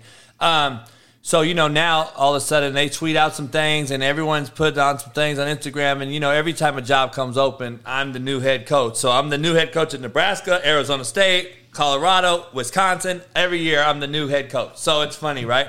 Let me ask you this. Eric Bieniemy is a name that's always going to be brought up because of his history there as a player, he went to the NFL. He's a known name now, Kansas City Chief, Patrick Mahomes. Now he's known for arguing with Mahomes, and everyone's going to look up his past, and everyone's going to say, oh, he did something in college and all this crap. So if you hire Eric Bieniemy, you are definitely stepping out of your comfort zone as a conservative-based administration, because I don't think they want the rah-rah yeller. That's why I think they hired a Karl Dorrell. Do you have to get out of your comfort zone and be comfortable being uncomfortable to win in this new landscape, in your opinion? I think you do, but Eric is probably not the right person, only because of what went on, or allegedly what went on when he was there. I don't think you can get that past the Board of Regents, who probably ultimately have to sign off on it. And I think he could have had the job potentially, maybe not have the job, but certainly interviewed for the job and been one of the final contenders. He hasn't done that ever, right? I think he wants to stay in the NFL. But to your point, yeah, I think they have to figure out what type of coach they want, and it can't be the same type of guy that they've gotten before. I don't know who that is. I don't know if it's an NFL assistant. I don't know if you need to try and figure out if you can get, a North Dakota State coach or somebody else. But I think, again, they've got to figure out, they've got to match the coach to the program that they want to be. And I think there's enough talent out there where if you say, we want to try and compete at whatever conference we're going to be in, we've got to go figure out who that coach is and bring them in. Nah, no doubt. Because they're missing right now with the big hires. I mean, Jimbo Fisher's getting $9 million. They're not very good at A&M, even though the $30 million booster payout isn't there yet on campus. I want to make sure people understand that. They're actually not in this. They're in the next class. So I want to make sure people understand. But he hasn't really done anything at A&M, and this is A&M. A&M should be somewhat of a powerhouse. I don't care. They have oil money there. We know, big money. And speaking of where you are, though, Virginia, good friend of mine was the head coach. He was let go after a few years, Bronco Munhall. He brought a lot of Polynesians from BYU over there. They tried to change some culture, and I don't think it adapted very well. What is the heartbeat of the landscape right now in Virginia, and how is it right now in Cavalier country? How are they doing? Because I know they're in a conference that has Clemson and has Florida State and has these schools in it.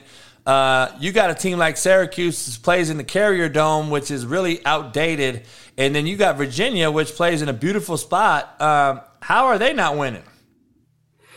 That's a good question. I think around this area, you're going to have more interest in college basketball necessarily than football, even though there's some really good high school teams, particularly in the area where I am and in this general kind of DMV area, as they call it. But so much attention is given to the Washington NFL team and basketball. And so periodically, Virginia Tech is pretty good. Periodically, Virginia is pretty good. But I don't think it's the attention that you need to kind of sustain a program. I just don't think is here in this area. Yeah, because I used to recruit Newport News, the home of Michael Vick, Allen Iverson. Yep. I know there's a lot of talent in the area. I used to recruit Richmond. Richmond, Virginia is very talent-rich. The D.C. area, I love those kids in that area, the DMV, Baltimore, all those areas. I know it's super talented. Two of USC's best receivers are from Baltimore, DMV area right now. There's talent there, obviously, but is it – I believe it basically, Chase Young went there. I think a lot of them actually go to Vatech or get out of town, right? I mean, Virginia is just kind of an afterthought. It is. And I mean, Virginia Tech and I forget the coach's name. Was it Beamer who was there? Right now, Beamer. Yeah. So he brought a lot of attention to that football side of it and was able to get some really good teams there. Virginia, on the other hand, which is kind of the flagship school in the state or the Commonwealth or whatever they call this place, they periodically, again, they stumble on a couple of guys. And, DeMatha, somebody mentioned DeMatha is right up the road. And how you can't get those kids. But now a lot of kids just want to go. Penn State recruits really heavily here. Alabama recruits very heavily here. When my son was a senior, Nick Saban was at the school right down the street trying to get a couple guys. So it's hard to keep those kids in state when those type of schools are coming after you. No, it is. It is. I mean, Sarah's from this, she's in Florida, obviously. Yeah, she just went through the hurricane, and she's a Tennessee Vol fan. So, Virginia Tech right now just saw a 14.5-point dog at Pitt, who Pitt just lost to Georgia Tech with an interim head coach.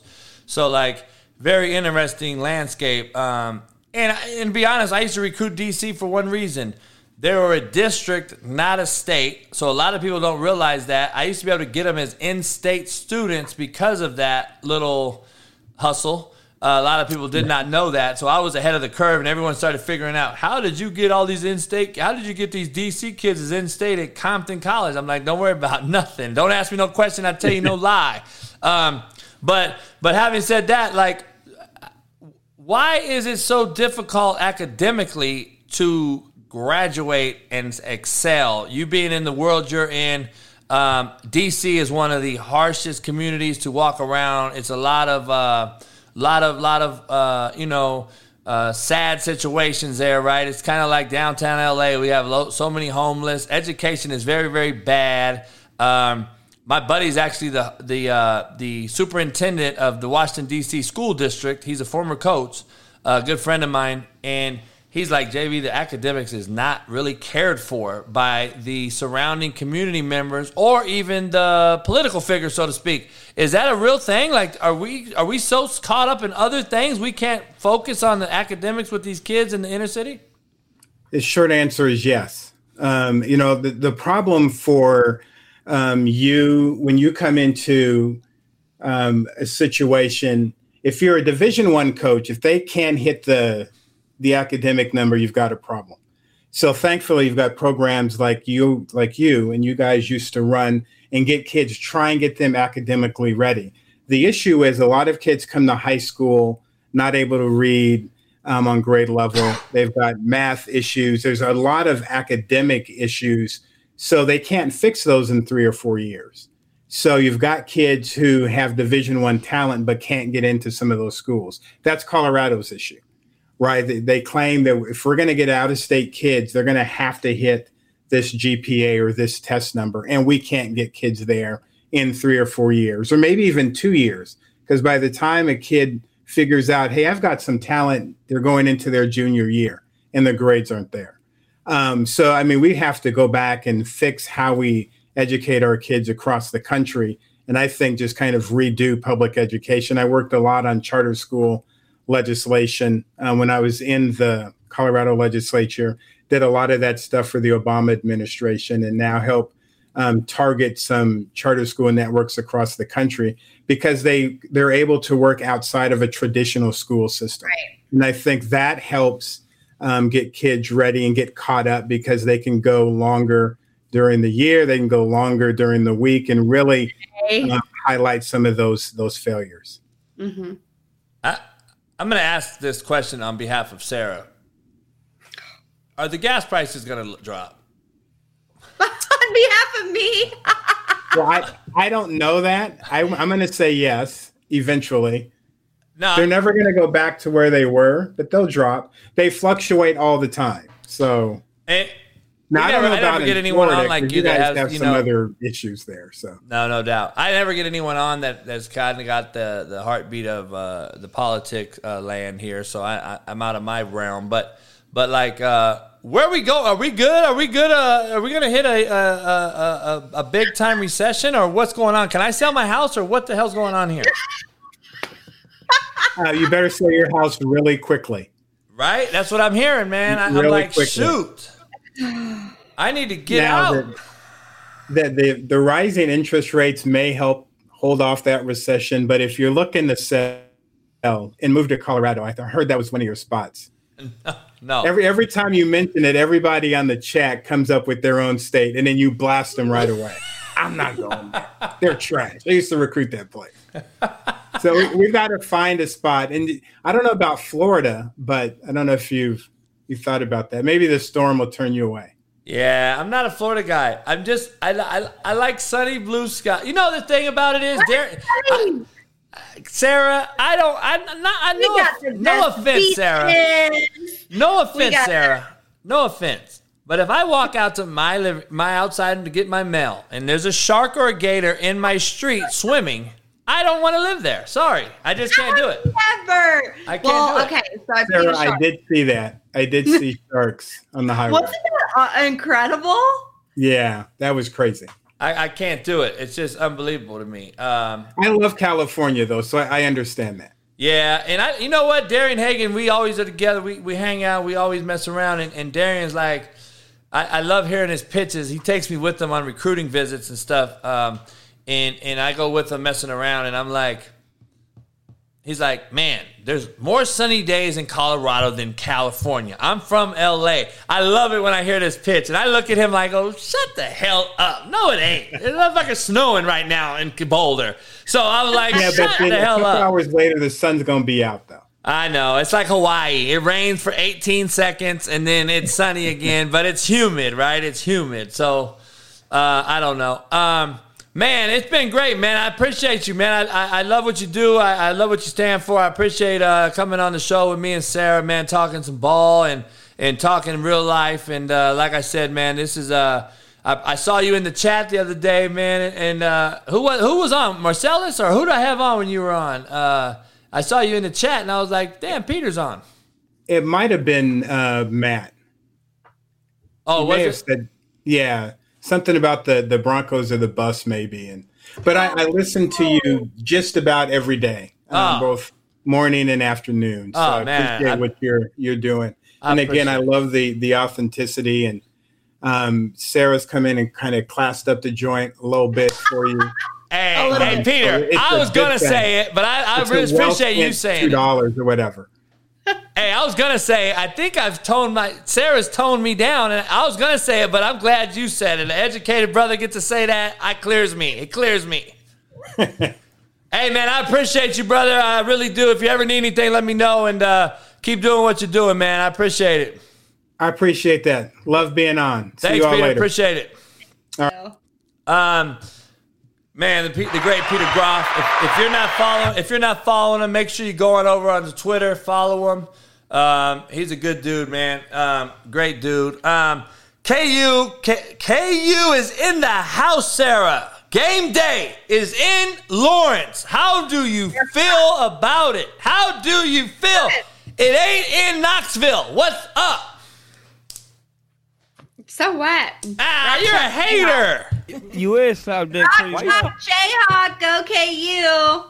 That's so lazy. I want to see. Get up with some pom-poms. Get the hell going. Give me some fucking blue, white, and red. Let's see some shit. I got all the Kansas stuff. I've got a Kansas basketball jersey. I've got. Wait up. Put your hand up. Is that KU colors? No, it's orange and smoky gray. It looks like Lawrence, Kansas colors to me. Shit. I don't know, Sarah. Then, she flipped me off. It's all right. Sarah's going to get that KU bikini cracking. We're going to send it to her. I'm going to get this KU. When they win 7 games, I'm having a KU bikini made, and she does not have to pay me our $100 bet. She's going to have to wear the KU bikini. That's going to be the new bet. Why does everybody think I hate KU? I don't think you hate KU. I don't think you hate KU. I know you don't hate them, but I just am. We have a bet, so I got to talk shit. Hard on them right now. Huh? I said I'm just being hard on them right now. Hey. It's fun. I know, because you don't want them to have a better record at the end of the year than Tennessee, but they are going to have a better record. I hope they do. No, you don't. You're saying that so they don't. I'm just saying, I don't know. We'll see what happens. All right. So, Steve, do we have the college transfer situation? Do we have any of those? I don't know, Sarah, if you heard what's going on. We have a situation, Houston. SMU has 20 players. We talked to Kevin Daly on our first guest about it a little bit. They've came out and said, we're not going to play. We're going to enter the portal and not play the rest of the year for the simple fact that we're going to stay healthy in the portal. Yeah, I've heard it all, Sarah. And please defend these motherfuckers so I can cuss you out. Go ahead. I don't know if I can defend them, though, because I don't know what their reasonings are or what the deal is. But I think that's pretty shitty. Just like these people transferring and they don't want to play in the bowl game because they want to remain healthy for their next team or whatever. That's the problem. Unless it's a situation where you can defend it. I don't know if I can't defend it yet. I mean, I can never defend it. It's 20 motherfuckers, Sarah. You're telling me that 20 motherfuckers got fucked over? They got yelled at? Like, come on. We got to cut this off at some point. Why are they transferring? Like, what's the deal? Because they're going to enter the portal. They're all unhappy at SMU, and they're going to enter the portal, and then they're going to stay healthy, according to what I read, so they don't get hurt. And I'm just like, dude, this is the biggest. Why? This is the biggest crock of shit, huh? But why? Just because they're unhappy. They're fucking unhappy. They don't want to play there no more because they're fucking sorry. Here it is. So multiple SMU. Let me see. Look at them shoes. Multiple SMU players plan to sit out the rest of the season, enter the transfer portal. Now, I don't know if we can scroll that down or not, but there's basically, right here it is right here. Basically, the other players basically have said, we don't want to stay here, but we don't want to risk injury. We don't want to risk anything. So we're going to fucking just leave. And I'm just like, dude, like. You know what I think? In this situation, they should be allowed to fucking bring in kids who want to play and who will play regardless of all the bull crap that's going on and will put their heart on the line. And I bet you $100 they would win for that fucking school. You know what I mean? There's kids out there who. I like that idea, Sarah. I like that idea. I actually like that idea. But, that's my thing. So, like, if a coach leaves, my whole proposal was they don't get to have transfers the next year at their new school. So it's a very similar situation, but you flip the coin on them. Like, but what kids will come in there and risk eligibility out of the portal? See, that's the problem. That's not going to happen, in my opinion. I know. That's why it's got to be kids at the university or kids who can play. There's kids that are out there who can play, who didn't get the opportunity to play. Maybe they chose a different path. Yeah, Bring in the basketball team. Fuck it. Yeah, that ain't going to happen. There ain't no LeBron's running around talking about he wants to play tight end Ohio State anymore. But, I don't know. It's fucking interesting to say the least. It sickens me. The whole bowl thing's sitting out the bowl game, to me, that's a whole conversation we're going to have later on this year, I'm sure, when we see it. That's a whole issue to me. I just think that is the fucking epitome of shitting on your brothers and sisters and teammates and whoever the fuck else. I think it's just, you're cowardice. That's what I think. But I know there's people, they need to save themselves, coach. They got a bag to make. I'm like, shut the fuck up. Then don't commit to playing with a bunch of fucking people. Like, that's just what it is. There's just no more integrity at all. There's no more integrity, Sarah. I don't care. You can argue me all you want about it. I don't think there's integrity with any of these kids anymore. Like, it's funny. I get DM voicemails messages, I guess, because I have to accept them, so I don't even accept them because they go into my shit thing. And there are these young punk kids on there just talking shit. What the fuck do you know?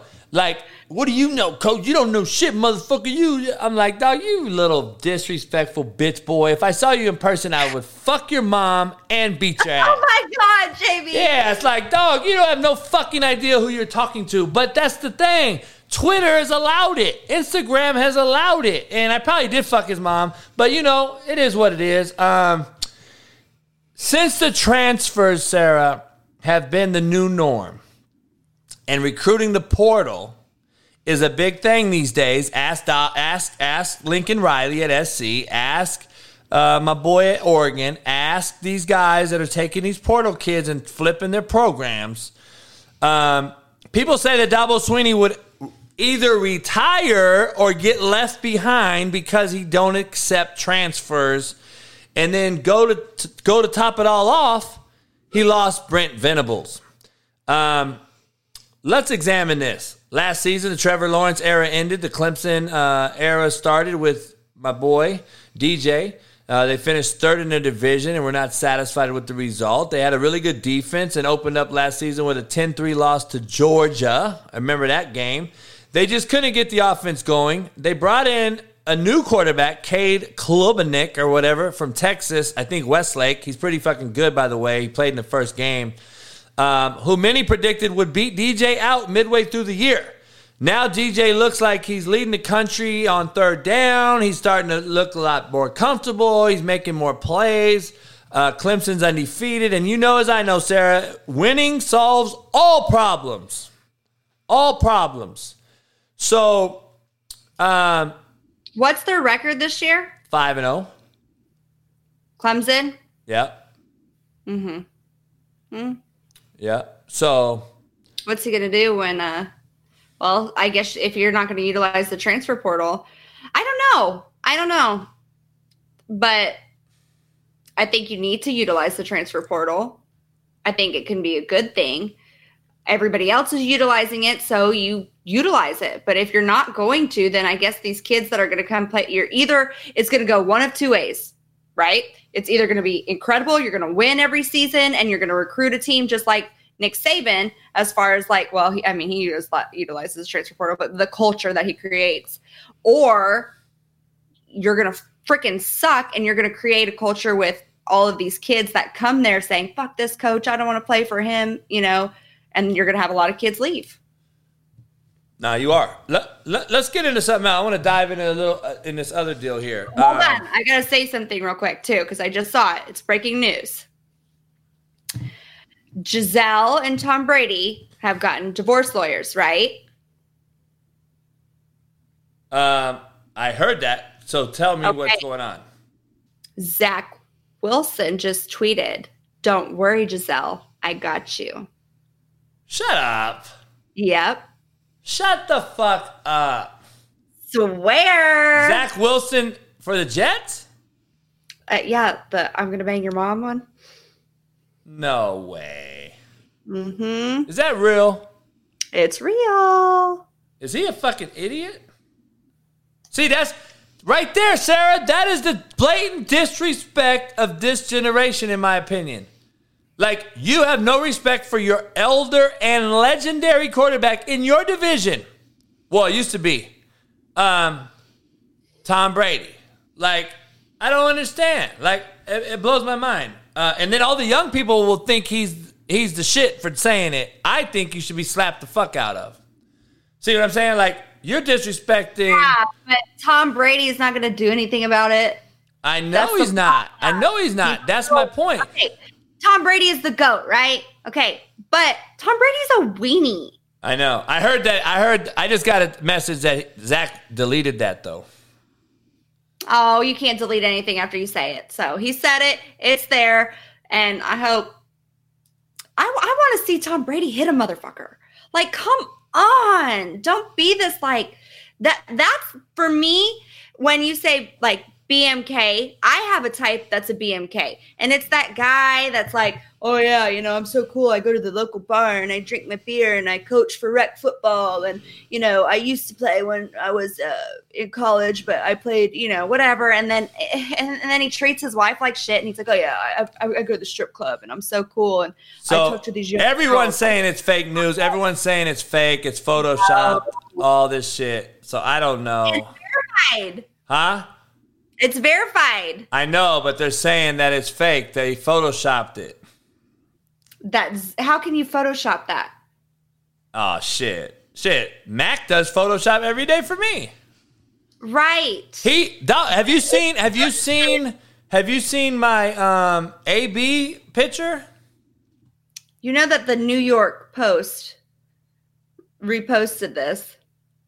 Yeah, they probably got caught by whatever that shit, ball sack or whatever, those fucks that try to fuck with me all the time.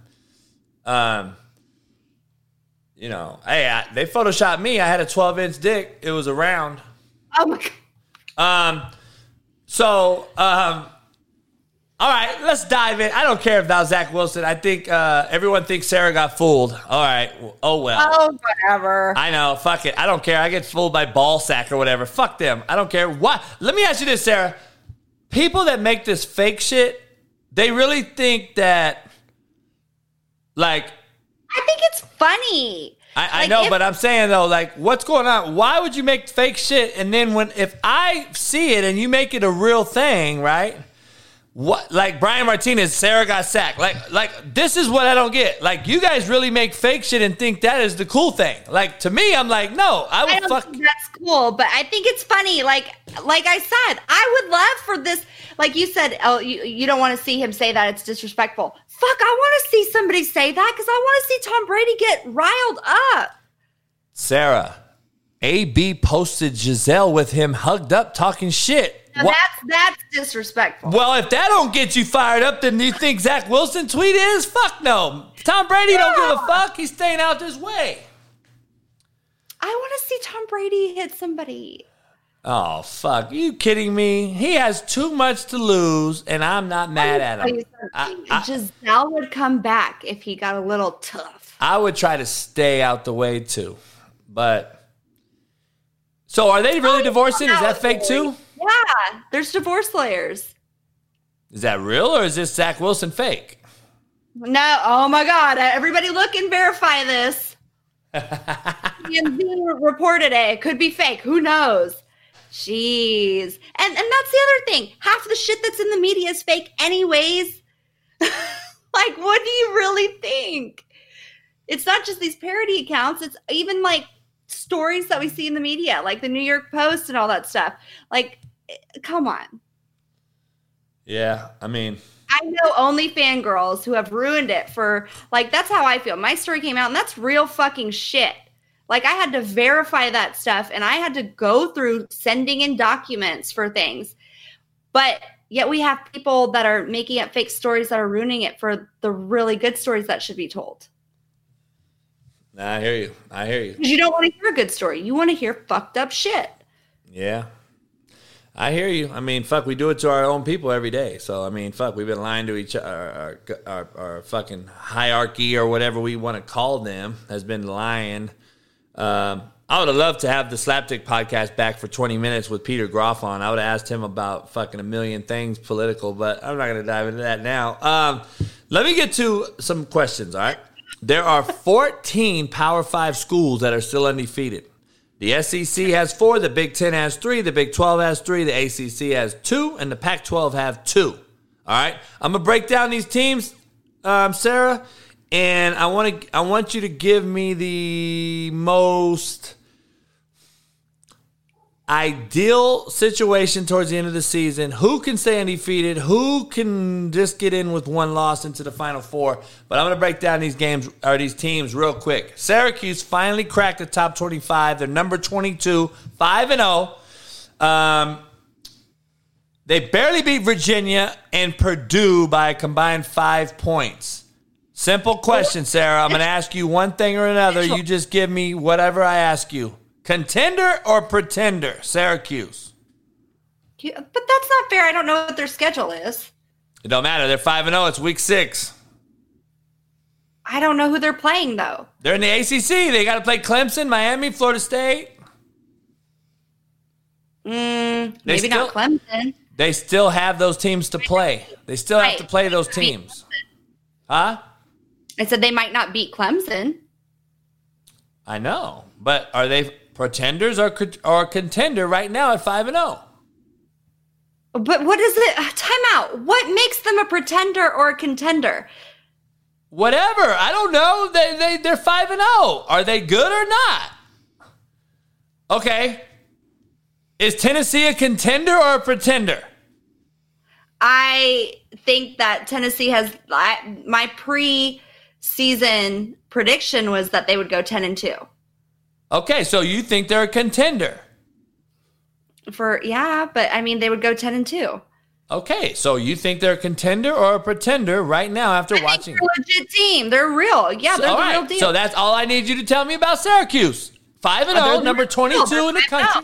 Huh? But I said they're the real deal. Is KU the real deal, or are they content? Like, that's the same thing that you're saying about KU. We're going to get there. We're going to get there. You got to answer the question about the first fucking team first. Syracuse, 5-0. I know, but it's hard. Like, I have to know their schedule. Oh, my God. All whatever. Right, yeah, then pull up their schedule. All right, UCLA.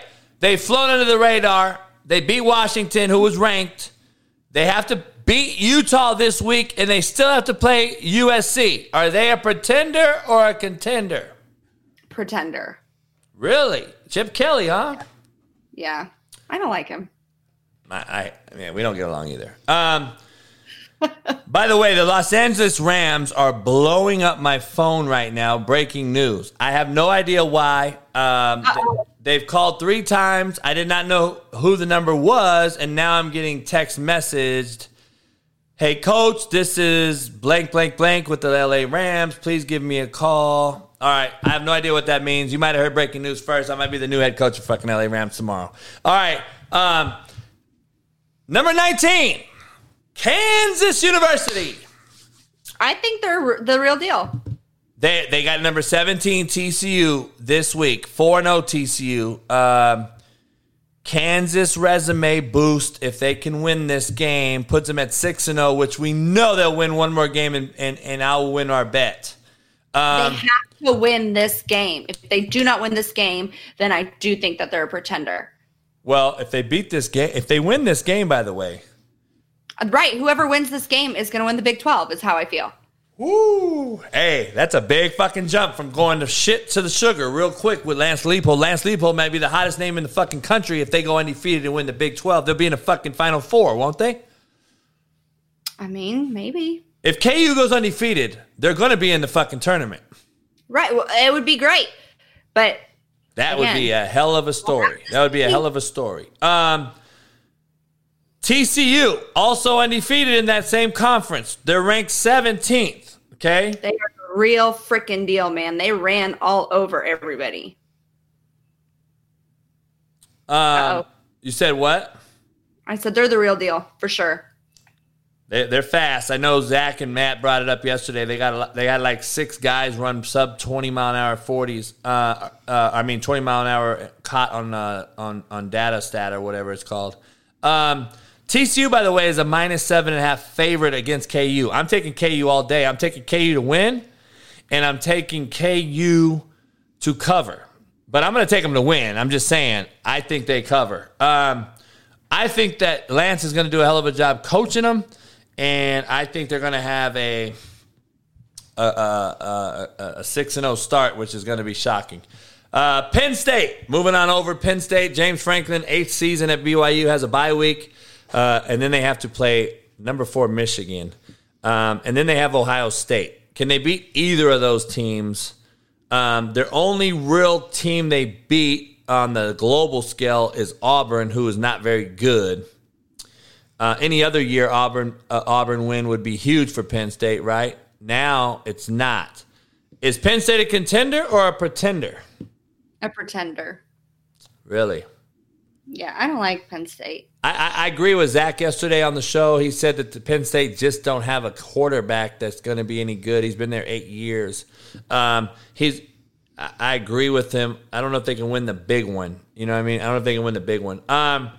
Ole Miss, Lane Kiffin, in his 3rd season at Ole Miss, has found a way to beat a very good Kentucky team, and the only test of the season so far is Lane a contender with the big boys of the SEC, or is he pretending? Lane has a brutal stretch coming up. Vandy in a home game versus Auburn. LSU, A&M, Alabama, Arkansas, ends with Mississippi State. Are they a pretender or a contender? A pretender. But did you hear the rumor, too? I saw a couple of the beat writers from LSU tweet today that this was that sources are saying this will be his last year at Ole Miss. Yeah, I mean, I kind of brought it up last week. So, Jay, you should listen to the show when I talk, motherfucker. I said not yet. I said we're going to continue to go for another week or so. So become a member today if you're not one. By the way, if you guys know anything about Discord, okay, I don't know anything about it, but we are starting a Discord, okay? I want to make sure you understand it.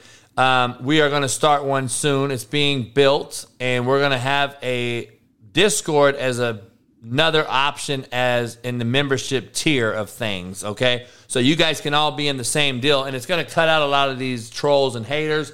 So we're going to start a Discord up soon. I thought I had it in the fucking ticker, but I don't see it because fuck, I don't know what I'm doing. So the Discord is right there on the ticker. My main man, Max, saved me.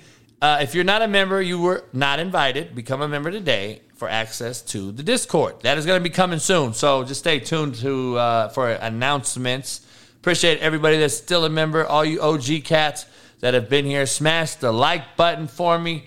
Appreciate you.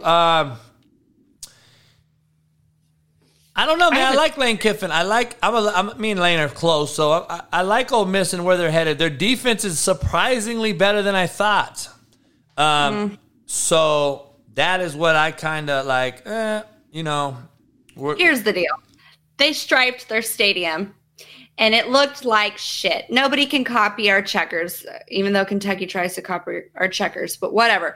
When we checker the stadium, it has to be spot on. If you're going to do something like that and it is not freaking legit, then you look like a freaking idiot. It makes you look bad. Don't copy somebody else's shit unless you can do it better. Sarah. I'm just saying, he wants to be at Tennessee so bad, and he made a big mistake. Big, huge. Mm-hmm. You don't want to be at Tennessee. You wouldn't have went to Tennessee. Well, it wouldn't be like coming and coaching at a high school football game, that's for sure. This is his karma. All right, Tennessee. Josh Heupel has brought possibly the most explosive offense in the nation to Knoxville, but the secondary drastically needs help. Agreed. My God. Will Heupel have to wait on more talent to become a real contender, or is this the time to take him seriously? We're contenders, but we definitely 100% need help on our secondary and special teams. I think that your resume is weak. You beat a Florida team that's weak. I think Florida's shitty. I think they're horrible. We have one of the hardest resumes. Florida's shitty. I think you're coming off a bye week. You got LSU, Bama, and Kentucky. This is going to tell all. Yeah. So exactly. If I gave you truth serum right now, Sarah, and I just open up, I'm going to fucking give you truth serum. What is Tennessee's record after LSU, Bama, and Kentucky? Go. 10-2. No. Their record after LSU, Bama, and Kentucky. Are they 2-1? Are they 1-2? Are they 3-0? I think we beat LSU and Kentucky. I don't know about Alabama. It's hard to say. And then that's the other thing, though. I'm not sitting here saying, oh my God, we're the best of the best or whatever. I am like, here we go. Let's see what we've got. I don't want to put my foot in my mouth. 1, 2, I don't want to freaking jinx us. And anybody that does, I see tweets all the time from Tennessee fans that are like, oh, blah, blah, blah. And I'm like, oh shit, like delete that shit now. Let's keep going here. We got to cut this show a little short today because I have to go deal with some things. USC. Can anyone stop Lincoln Riley's offense in the Pac-12? They still have Utah and UCLA, obviously. They beat Washington. They have Washington State, who's not bad. Are they a contender or a pretender? I think they're a contender, but I think that they struggle with Utah. All right. I think if UCLA keeps rolling, they're going to have a true rivalry game again like they have not had in a while. Clemson still has to play at Notre Dame, Miami, Syracuse, and Florida State. Do you see them slipping up, or can they run the table and get to the Final Four? They'll run the table. Well, then they'll be back in the Final Four because you're not keeping Clemson out of the Final Four if they go undefeated. Not after winning 2 natties in the last 4 years. Who are they playing? Florida State, whoop-de-doo. Notre Dame, whoop-de-doo. Yeah, I mean, Miami, Syracuse is undefeated, and Syracuse has beaten Clemson in the last 2 years. So kind of like it's TCU KU game. It's kind of that same matchup then. It is. All right, Michigan. They'll defend its spot among unbeatens when Penn State comes to town in 2 weeks, assuming that Michigan can take care of Indiana, which I hope they can do. Illinois beat Indiana, and so has fucking Nebraska. Nebraska just beat Indiana's ass. Is Michigan a pretender or a contender? A contender. All right. And now we know the last 3 schools are contenders because they're contenders every single year. Ohio State, Georgia, and Alabama. Alabama has A&M. I think they're minus 24 in this game, so they're giving them a big fucking odds to win, especially after pulling away on Arkansas, looking ahead to an A&M team that beat them last year, and then the beef with him and Jimbo in the offseason over the NIL and the portal and the recruiting thing. Nick Saban freaking beat up Jimbo. I want to see a fight, damn it. I mean, Ohio State's playing as well as anyone right now on offense. I don't know how good the teams are playing are. I mean, Michigan struggled with a Maryland team that's better, but they still aren't fucking anyone to be fucking happy about. I think Georgia, though, I don't think Georgia, I think they're pretenders. I think that they don't have a hard schedule, and they struggled with Mizzou and Kent State. So I think they're pretenders. If they actually had to play somebody worth a shit, then maybe we would see what happens. Well, we're going to see. We're going to see, because what if Oregon runs the table and only loss was to Georgia? Dude, I said that at the beginning of the year. I said Oregon, and you guys all laughed at me. Well, no, you said Georgia to beat Georgia. Oregon. I mean, you said Oregon was going to beat Georgia? Right. Huh? I thought that Oregon could – no, I said Georgia was going to beat them, but I think Oregon could be a contender. It's going to be interesting because if Oregon runs a table and their only loss is a blowout to Georgia, do they get in with a Utah? Let's just say Utah beats SC. Utah, SC, and Oregon all have one loss. Who gets the game? They have to play each other in that Pac-12 championship game. One of them's going to come out of that. Does that team get in the Final Four? I'm very, very interested to see how this all plays out. It's going to be a very interesting year, to say the least. Head on over to CoachJBStore.com. Get you some gear, some merch, some whiskey, a book, a poster, you name it. Get you a bikini. Sarah may sign it for you. You never know. Especially the KU one that I'm going to buy her when they win 7 games. So head on over to CoachJBStore.com. Get you some merch. CanadipCBD.com. Go get you some. Coach JB is the promo code. Sarah, it's always been good. It's always love. I appreciate you as always. I know we're ad-libbing a lot of this. We just threw on 2 guests for you, so you learn on the run, so that's good.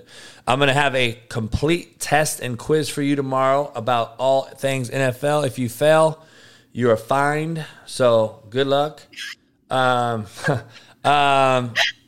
Make sure you pound the like button, hit subscribe, go follow Sarah. Cover of fucking Playboy magazine. You don't just see those walking around every single day. So I appreciate everything. All you guys, I'll see you at 6 a.m. tomorrow for the morning show. We're going to break down all things Thursday night football. Plus, we're going to break down our conferences, give you our NFL grades. And me and my boy, Nick Eaton, we will be doing that tomorrow. So I appreciate you. And then me and Sarah will be back tomorrow, Wednesday. Matt McChesney joins us. Also, I just got a text from somebody that's very, very interesting. He will be maybe joining us tomorrow. He's a very, very public figure that you see all the time. So we'll see if we get that. But I'm not saying no names because sometimes it doesn't happen. That's why I don't put my foot in my mouth, similar to Will Levis. So I appreciate everybody. Sarah, I appreciate you. Make sure you pound the like button, hit the subscribe button. Become a member if you're not, because we don't know how long we're going to go before we go all members. Make sure you stay tuned for the Discord announcement. And make sure you pound the like button on the way out of here, man. I appreciate everybody joining us. Even fucking Isaac Lords, who says, dogs go woof, cats go meow. I appreciate all you guys, man. Much love. We will see you tomorrow. And make sure you pound the like button. Peace.